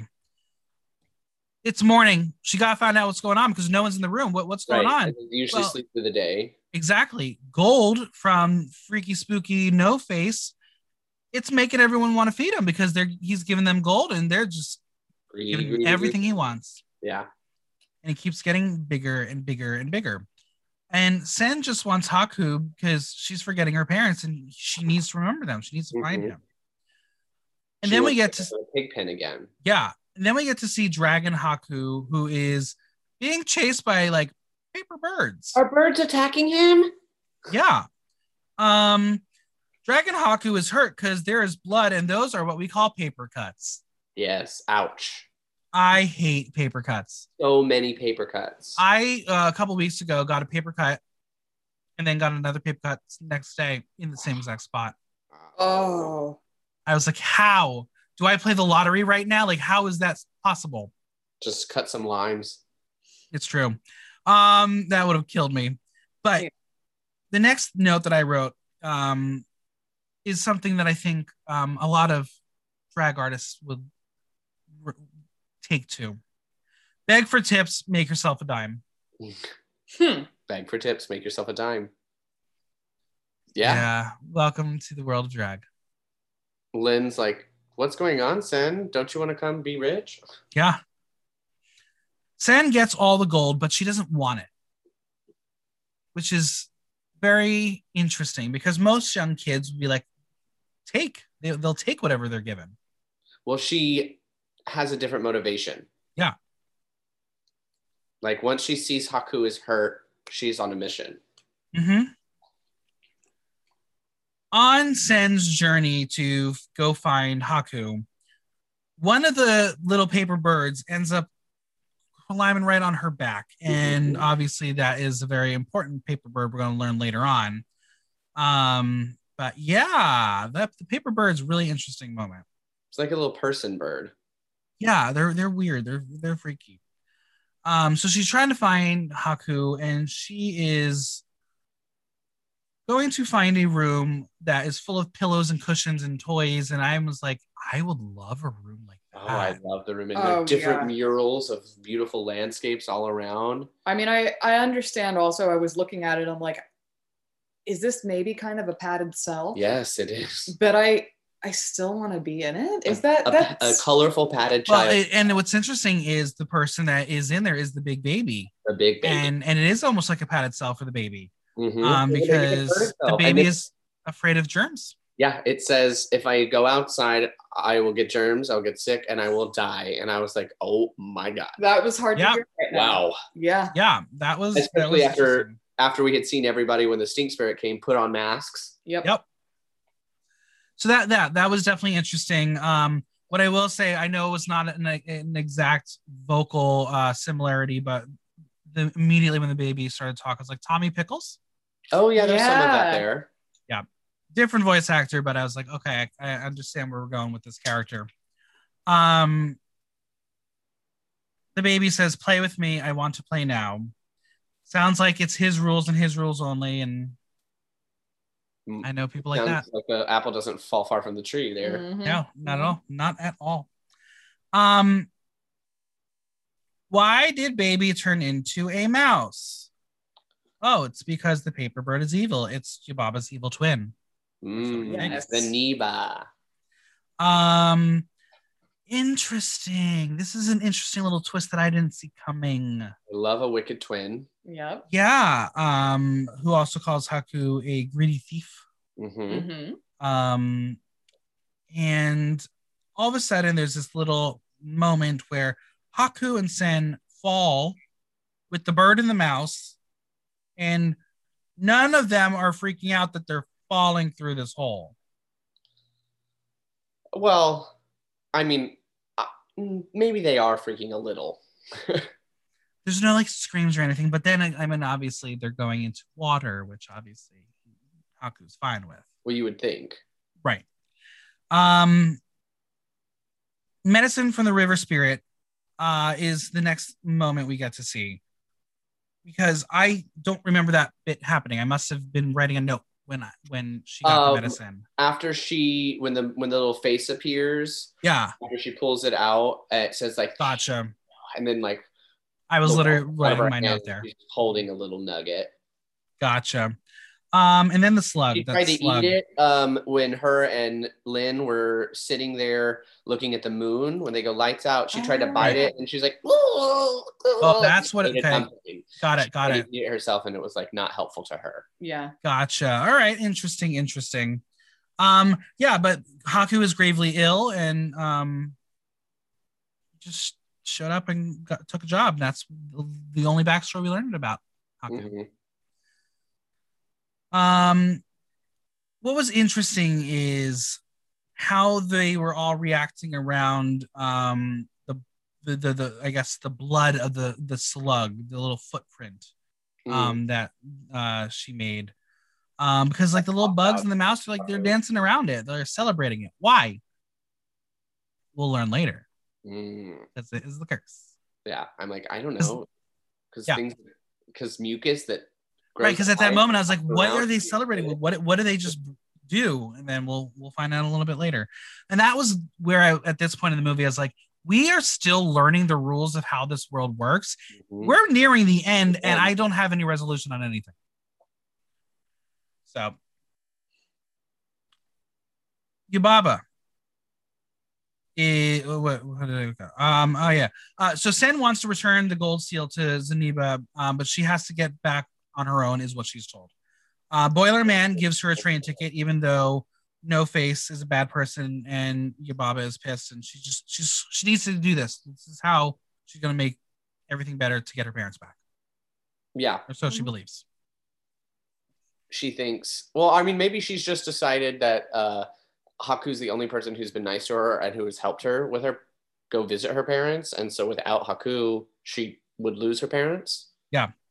And then before she can go on that journey, Yubaba says, go get the gold from No Face, because rich man there.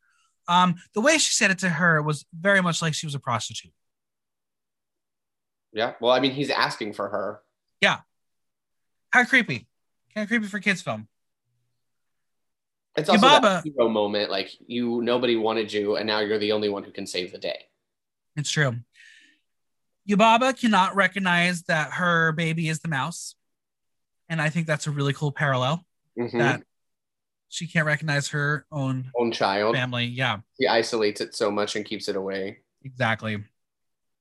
At this point is when I said that No Face is like scary now. I don't like him. I understand he is lonely, but I am not here for him. He is a little terrifying. Meaning I'm lonely at Sen. Mm-hmm. Mm-hmm. I was like, listen, I'm lonely, but I don't scream that at people all the time. Unless I do, I apologize if I do. Sorry. But like the food isn't satisfying him. He can create as much gold to get whatever he just wants the company of someone who cares about him. He just wants genuine interest and care. Sen is the only person who's cared about him when he was nothing and no one else could see him. Yeah, I understand. I hear that. So I wrote this down. I was also really struck by him screaming, "I'm lonely," and immediately wrote down like how relatable. Mm-hmm. And I think we've all experienced a little bit of that, and during the pandemic. I know Michael, you and I have experienced a little bit more of that, given two of our abnormally parallel personal situations. Mm-hmm.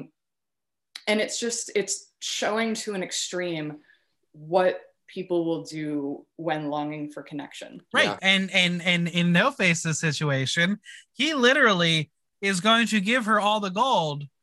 He devoured other people just to try to get attention from others. And he will give her the gold. And That's kind of like what I've done to certain people too. Yeah. If that's the way you think that they'll say, you go to those ends. Well, some people, their love languages that are different, and some people gift giving, monetary, like that's the only way they know how to show it. My love language is quality time.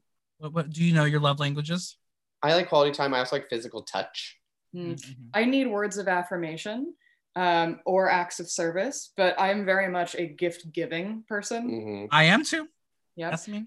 Yeah, I'm also an acts of service person. Like receptively, my languages are acts of service and words of affirmation. But like, you know, what I tend to give would be gifts and acts of service. Now, speaking of giving, No Face is giving us something. He is puking people out. Yeah, he's starting to self-destruct, if you will. But I think that's because she forces a river spirit into him. Yeah. Which the second half, she gave one half to Haku, the other half to No Face. And if it brought out some sort of dark magic or some whatever magic was on the seal or slug that came out of Haku, it's probably doing the same thing to No Face. He's now has to reject all of that nastiness that he consumed. Now, this is meant for kids. This is a kids movie in a way, family movie. When you watched it as a child, did you laugh with No Face puking? I don't know. It was very creepy, but I think that the fact that the people weren't dead was good. Of course, yeah. It's like the whale in Pinocchio. You know, it's creepy. No Face. The whole No Face experience is very terrifying. Absolutely, I agree. So now Sen is finally on her way. She gets to go wait for the train, and I ask, is it like the MTA? How long is she going to have to actually wait? I love that she's in that Lynn has that little boat that she's doing over there, and she says, can't turn around. No Face, you better, if you do anything to her, you'll be in big trouble. And it just has such Megra vibes there. You know, totally. I'm sorry, I'm like 10 years old in terms of maturity on this one, but I could not get over the fact that she had a one-way ticket to Swamp Bottom. Swamp Bottom. I know a few of those. Don't we all? You know, and apparently the train used to go both ways, but now when it comes to Swamp Bottom, it's only one way. Right. Now, why is Sen suddenly so nice to No Face? Why is she letting him go on this journey with her? Sen sees the good in people. Mm-hmm. And I think that she sees that No Face is reflective of his surroundings and the desires that he sees. So he wasn't harmful to her when he was like... Well, he was trying to eat her as she was running away a little bit. Yes, but when in this form now, he's back. By the time he gets back to the train, he like kind of just followed her in this normal form from when she let him in. She let him in. He became evil, right? And so then they get him out and he's back to normal. So she's probably like, oh, that place is bad. And I can see that now. And maybe you shouldn't be there. So do you want to come with me? If you want to go, I'll help you escape this evil place. But I have something to do. So I'm not going to change my whole life to help you, but you can come with me.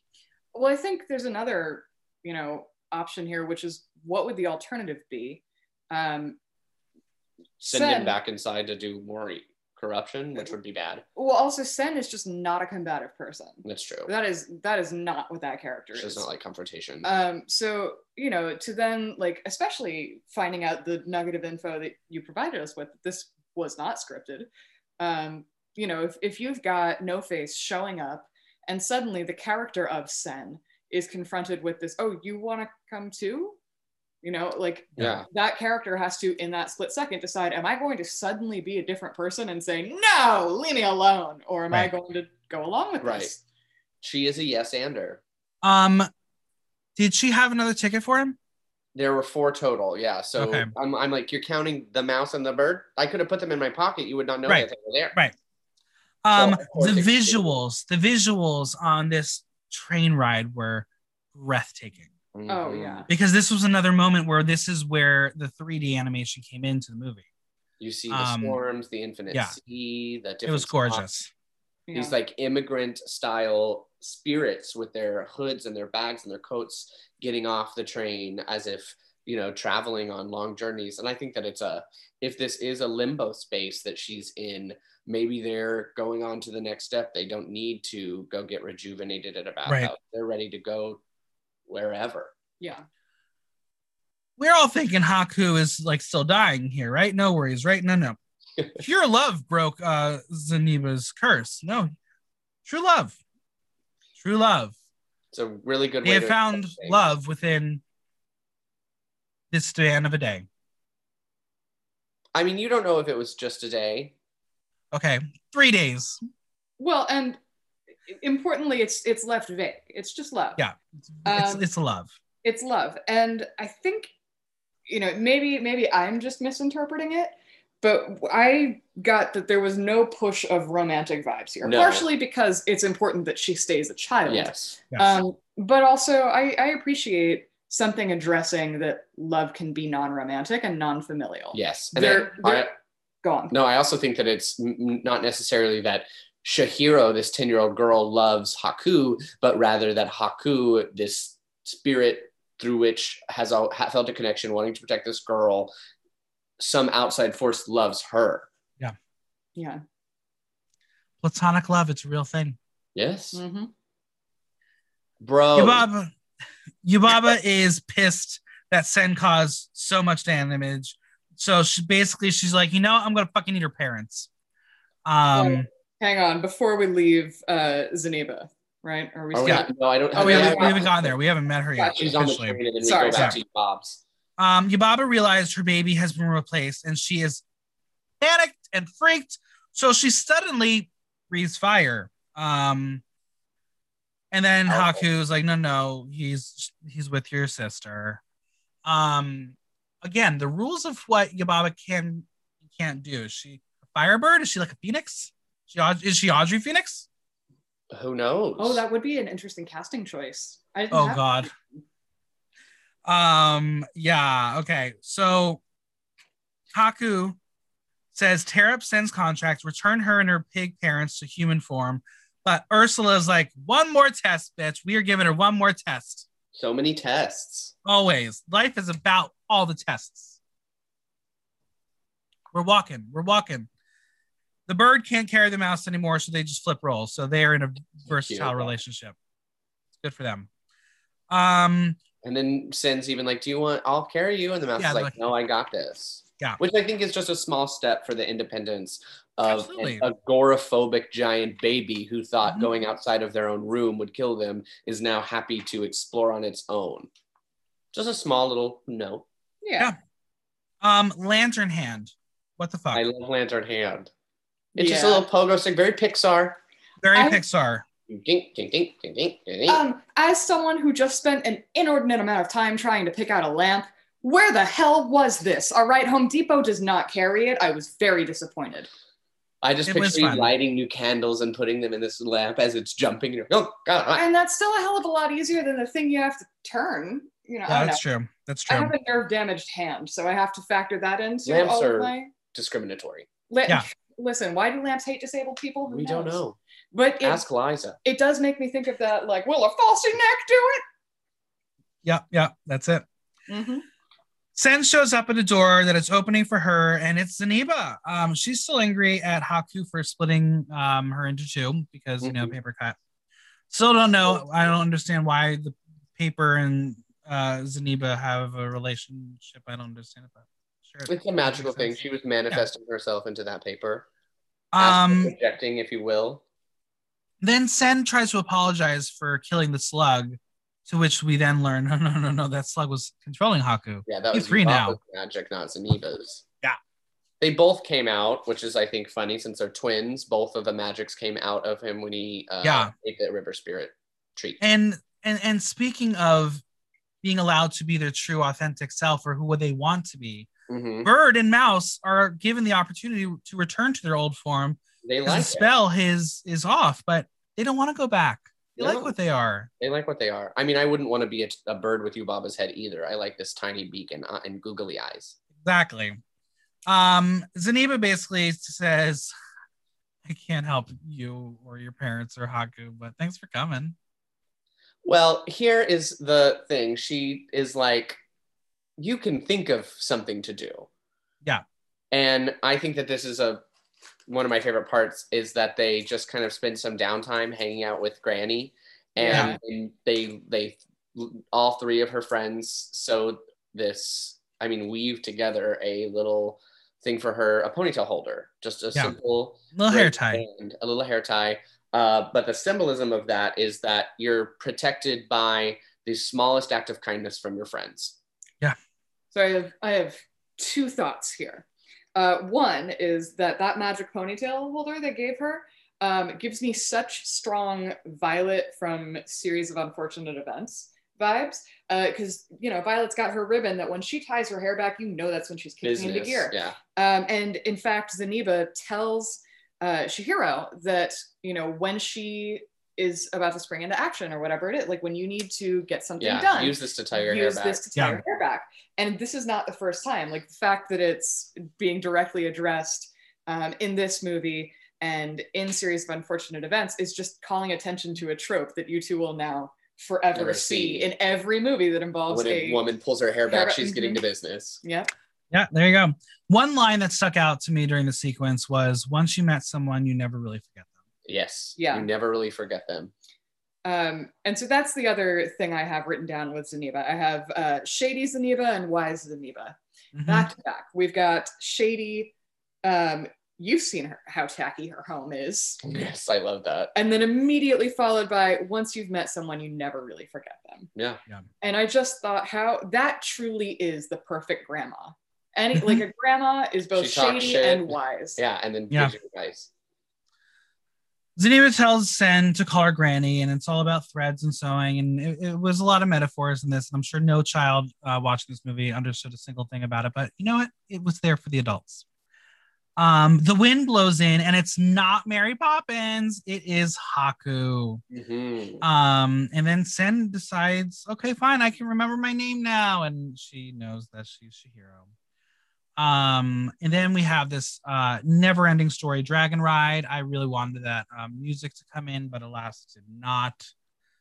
But this is also the moment that Haku is a river. And that's when he remembers. When Chihiro remembers falling into a river as a child and nearly drowning, but surviving.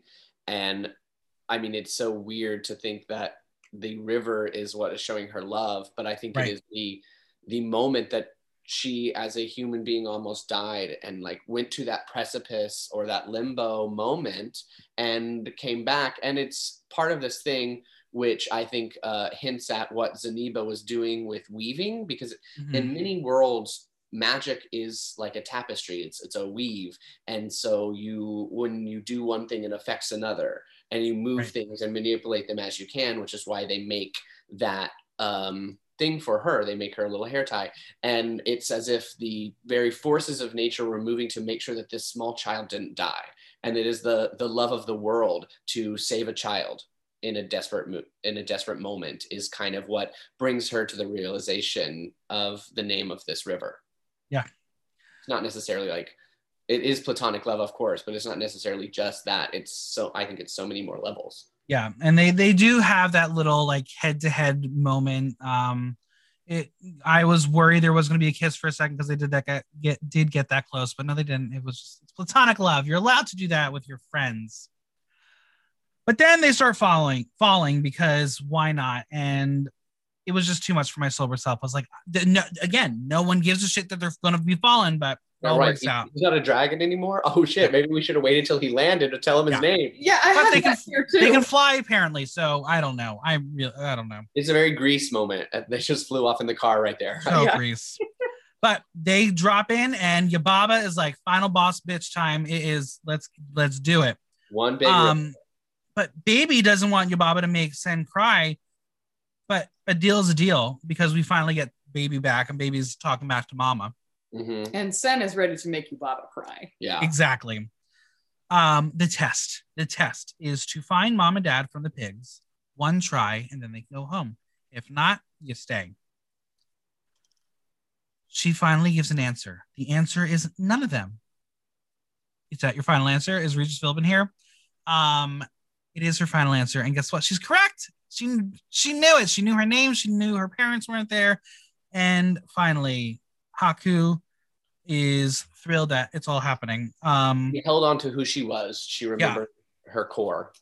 And Haku immediately is like, "Oh, go back to the other side of the river. They're waiting for you there." And then I was like, "What? How did that happen?" She's changed but unchanged. Right. She is experienced or she's gone through the trauma, so she is more experienced, but she is still who she was at her core. Yeah. Haku, go ahead. It gets back to, the very beginning where her parents aren't trying to push her to be something else. They're trying to bring out the curiosity in her. That is her. Yeah. And this experience is, I think, what brought out that curiosity and showed her that curiosity. She was ready to get on a train to nowhere. Yeah. Haku tells her he can't go back with her, but tells Chihiro she can't look back until she's past the tunnel. I was like, "Come on, Eurydice and Orpheus, yes. we're throwing that one in." Her parents are waiting and basically blame her for running off, which I was like, "Is this a dream? If it's a dream, I'm quitting. I'm done with the movie. I know we're done." Where did you go? Right. The car is full of leaves and is dusty inside. I was like, the passage have they been a while? Right. Yeah. That's why I think that maybe there's time that passes that we don't see necessarily. Maybe Sen was there longer than a few days. Yeah. Right. But if it was multiple days, I'm worried about the movers. Oh, the movers just dropped all the stuff off. Yeah. Yeah, I'm worried about that. Like, has the house been resold? Is that does it still exist? I think weeks, not months. But we end with the movie. Don't be afraid of your new home. Is that the metaphor? And she says, part of it. I think I'm okay now. Yeah, this is when I was like, I don't think I can handle this. It was hard. It was really hard to see this book end from the beginning and the end, to watch this character go on a journey that I'm not sure I'm ready to go on. Yeah, it's like going back into the world that you were afraid to go into. Yeah, it was a really interesting movie and a really powerful movie for an animated film. Who knew that animated films could hit you so hard? Yeah, it's one of my top 10 of all time for sure. Yeah. All right. Well, as we do on every podcast, we got to drag cast it. Yeah, we got to drag cast. Are we ready? Are we ready to do it? I'm just gonna pull up my reference notes to make sure I get all the character names correct. But let's start with our heroine, Chihiro. Who are we throwing out there for Chihiro to play this part? Well, I think we're in full agreement on this one. Yeah, Heidi? It's Juicy Lou. Yes. I would like to volunteer myself for her understudy. Okay. Just, maybe go on for one show.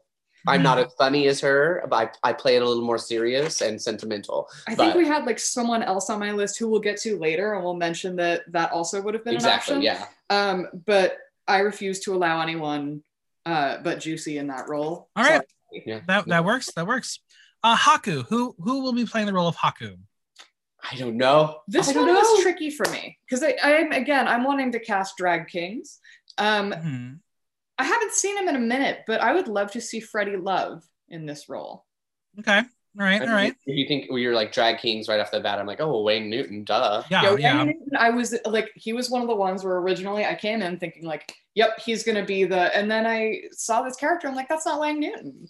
I also see this ritzy bitsness of Haku because they're like this fierce dragon character, but also like this like little Tinkerbell package. And, okay. I going along those lines. Small package, yeah. Yeah, going along those lines, I would throw out like Brenda Darling. Brenda is an amazing. Like I was thinking that too. Like, what do we do? Like a dancing diva for the dragon aspect of it? Just not like in Shrek. We can only have one person. Right. No, we're not doing that. We're not doing that. Next we have we can decide, is this two people, one person, Yubaba, Zeniba, or how are we doing this one?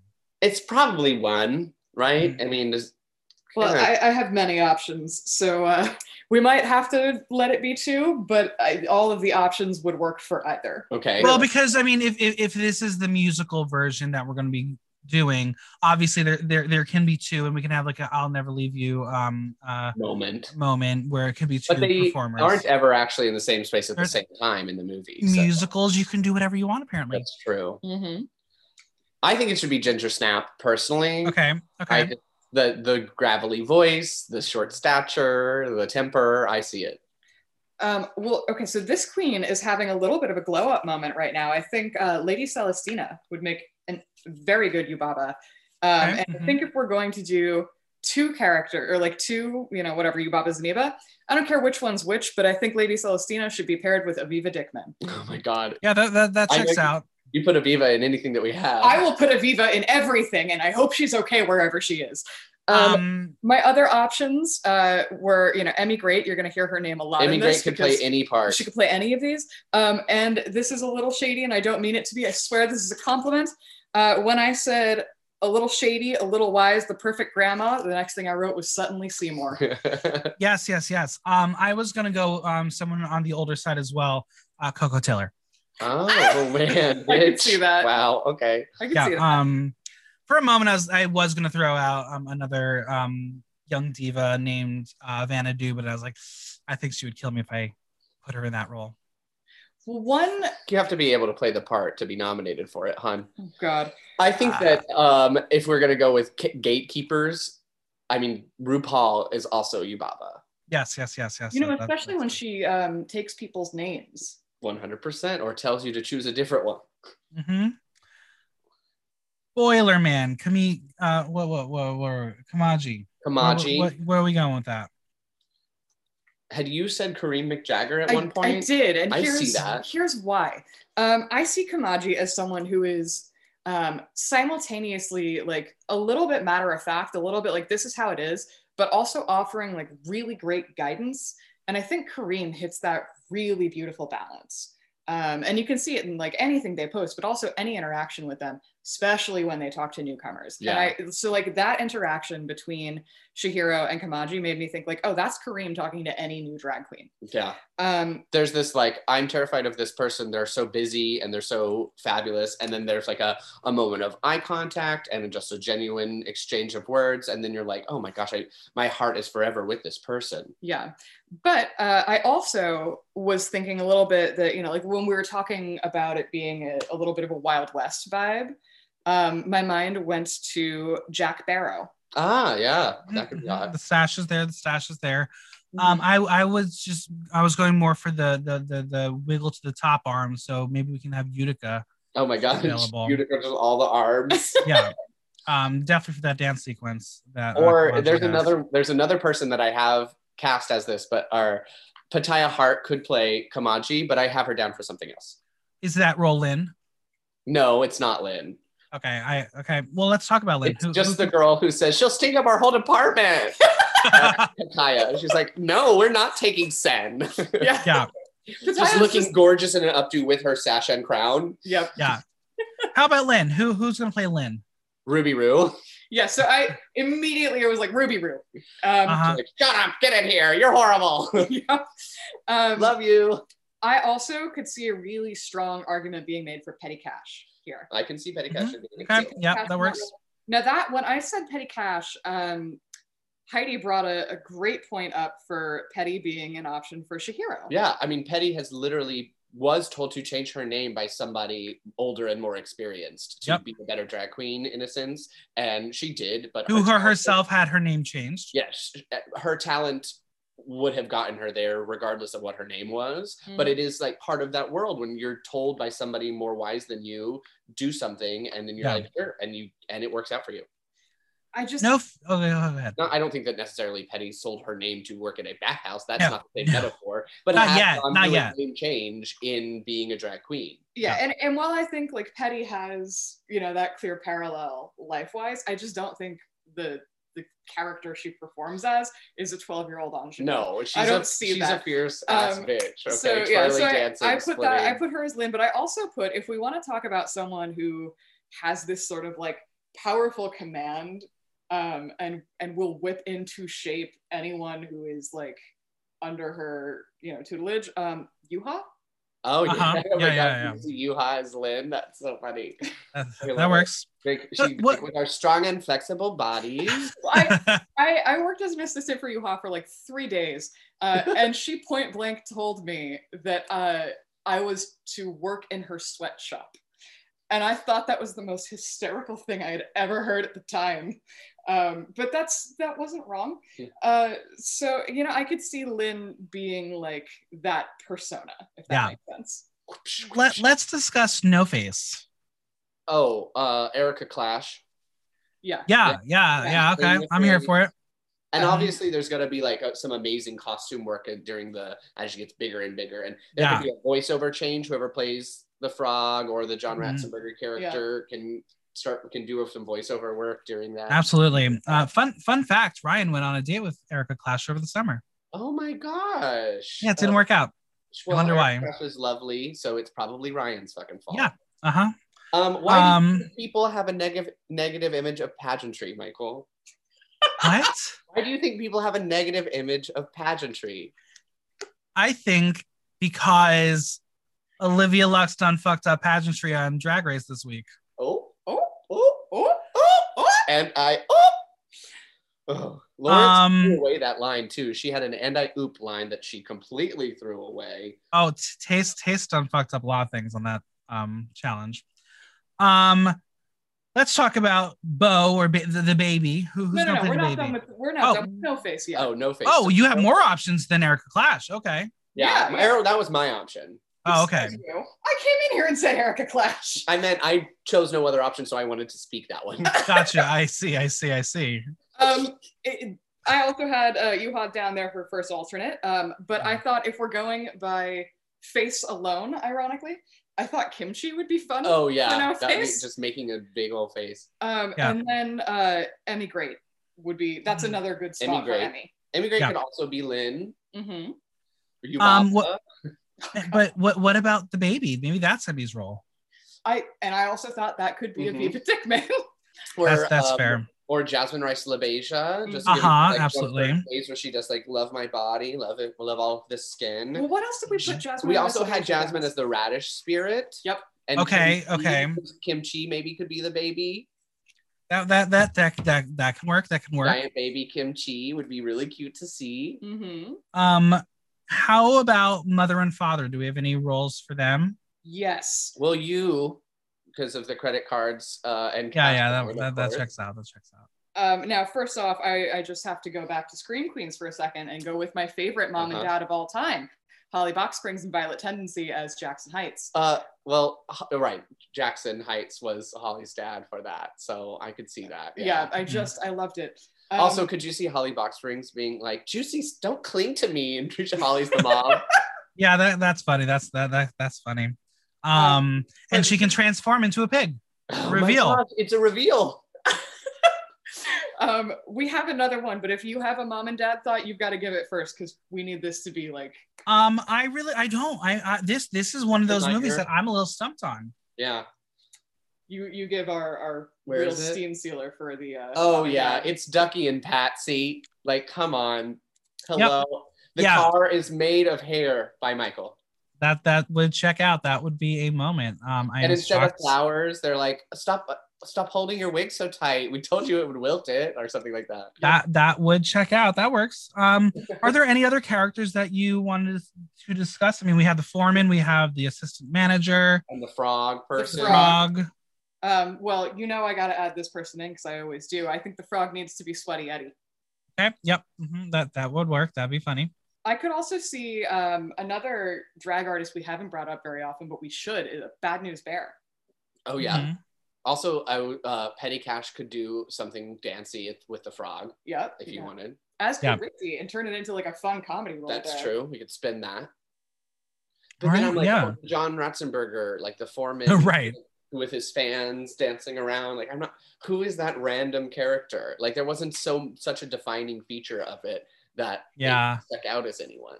It was just some John Ratzenberger being available to do a voiceover. He might be available still. It's very possible. Who knows where he is? Stars, That is true. I wonder if Bob the drag queen would come in to be frog for a second. Oh, I'm sure. First. I wonder if Bob the drag queen would come on my podcast. Bob and Monet can be the parents. Yep. That's true. They get lost because they're arguing about something. Who did we decide was Bo? I don't remember. Bo the baby? Oh, Essence. That's who I had down for Bo. Oh, okay. Baby Bo? Yeah. Essence as the baby? That works. That's very funny. That I also didn't know who to cast as the three heads. Oh, yes, you did. Nope, I didn't have any ideas. She had no ideas at all. No. Maybe just three Essence heads. Essence, Jax, and a third. And Peggy. Sherry. Hibiscus. Hibiscus is technically Mama now. Hibiscus could be any number of characters in this too. I thought about Hibiscus for the baby at first, but she's so tiny and the baby's so That's cute. true. Well, she can be the mouse version. I thought about Hibiscus. The mouse version. Oh God. I thought about Hibiscus for a minute for Kamaji for the same reason as Kareem, just because they're kind. like, that very kind, nurturing, also like will tell you how it is, but in a, I don't know, in a mentoring way, not a shady way. But also kind. Yeah. Well, I think we have a fun cast for this if it ever makes it to the Broadway of drag. Send out the emails. Amazing. Get ready.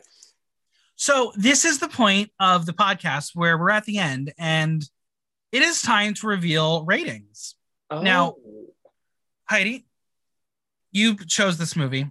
Yeah. Where would you rank it? What out of 10? Out of 10? This movie is a 10. 10 out of 10? Mm-hmm. There's nothing wrong with this film. All right. And if you believe so, I will fight you. I'm very, very capable of doing so. Okay, Lindsay, what is your number? I was gonna go with 9, but now I'm afraid of Heidi. No, I'm saying if you don't, if you think that I'm wrong, that's fine. You can have your own opinions, okay? Okay, good.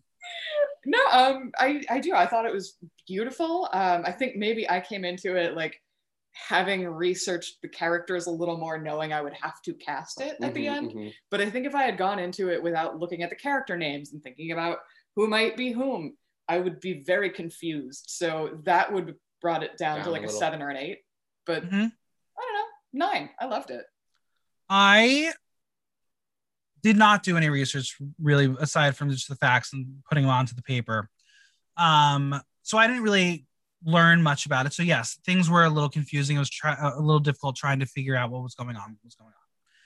It is a gorgeous film. The cinematography, the art direction, it's beautiful. And I can see how a movie like this would have beaten Lilo and Stitch because Disney is the reign supreme. And during that time, Disney was not doing so hot. Because I think it also beat Atlantis or Treasure Planet. One of those movies came out around the same time. So good. I understand. It's a recycled plot. Yeah, it was. It did use tropes of fairy tales. There are definitely things about it that are relatable. The one thing that bothered me was the rules of the world and how it just kept going and going. And I feel like when you don't have a script, that's how this movie ends up being 2 hours. Yeah, it didn't need. Also, like you never know what the rules of any given world are. Right. I think that we probably could go thousands of hours talking about absolutely what we're trying to create. Exactly. You're right. I'm definitely the kind of person where I'm still bitter at Lost for fucking up that television show and being like, you didn't answer a goddamn fucking thing, and I trusted you for 6 seasons and you gave me nothing. So in a way, it's like I have trust issues when it comes to rules and stuff. They gave you something. They gave me enough. And maybe it was because it is the headspace that I'm in watching this movie of not necessarily ready to move on to the next destination. But with that and the length being my 2 biggest woes, I will give it a 8. Oh, I thought a 6. I thought you were gonna give it a 6. 8. No. I think it's originally like it was probably gonna be a little lower, probably around a 7. But talking it out, I feel like I understood it a little more and would potentially want to go back on YouTube and like watch a couple of videos about people talking about it. Theories and stuff. There's a lot of no-face theories for sure. Because there are, again, I am someone, I love a good backstory. I love character development. There's not that much in it besides Chihiro and her story. But there's a lot of wealth for more there. It's one of those things that you can draw your own conclusions, and not everybody loves that situation. Exactly. I am definitely not the one who likes to draw conclusions for myself. I like definitive answers. I like to know what's going on. Yeah. But I'm glad you picked this movie. I'm really glad you picked this movie because it was obviously a smash hit that I for 20 years didn't watch. Yeah, it's very important to me. I think that it talks about a lot of themes, and I don't know, there's so many different things that a closeted child might relate to. Absolutely. And I think that it's so beautiful that has survived the test of time. I'm still watching it to this day, is pretty cool. Yeah. Well, where can we find you both on the socials and the Venmos and those fun things? All handles of everything, Cash App, Venmo, and Instagram are Heidi the Ho, as per usual. Spell Ho, H-A-U-X, like faux. And if you want to tune into my online show on Wednesday nights, Ho Couture, do that so that it stays a thing. And if you follow, you can vote along. You can always vote on what this drag queen wears, because I learned from a queen from the people. Yeah. And Lindsay, what about you? Well, first off, you can really only find me on Facebook because I am old and irrelevant. So Lindsay K on Facebook, right? K-A-Y. Yeah. And in terms of, Venmo and whatnot, you can get me at Michael Block Talk on Venmo. To show your appreciation, just Michael Block Talk. Mm-hmm. I'll take it. Well, it was so much fun to do this, and we got one more movie to round out this trio, and I'm excited for this next one because it's different than the first two. Oh yeah, it very much is. Yes, I get to make you watch this time. Yes. Yay! Well, thank you both for being here. Oh, thank you. Thank you for having us. The biggest thanks to Heidi and Lizzie for coming on. Subscribe on Apple Podcasts, Google Play, Spotify, SoundCloud, or Stitcher, and leave us a review while you're there. If you have any questions or comments, drop me a line at theaterthenow.com via our question link. Like, listen, love. Until next time, I'm Michael Block, and that was Block Talk.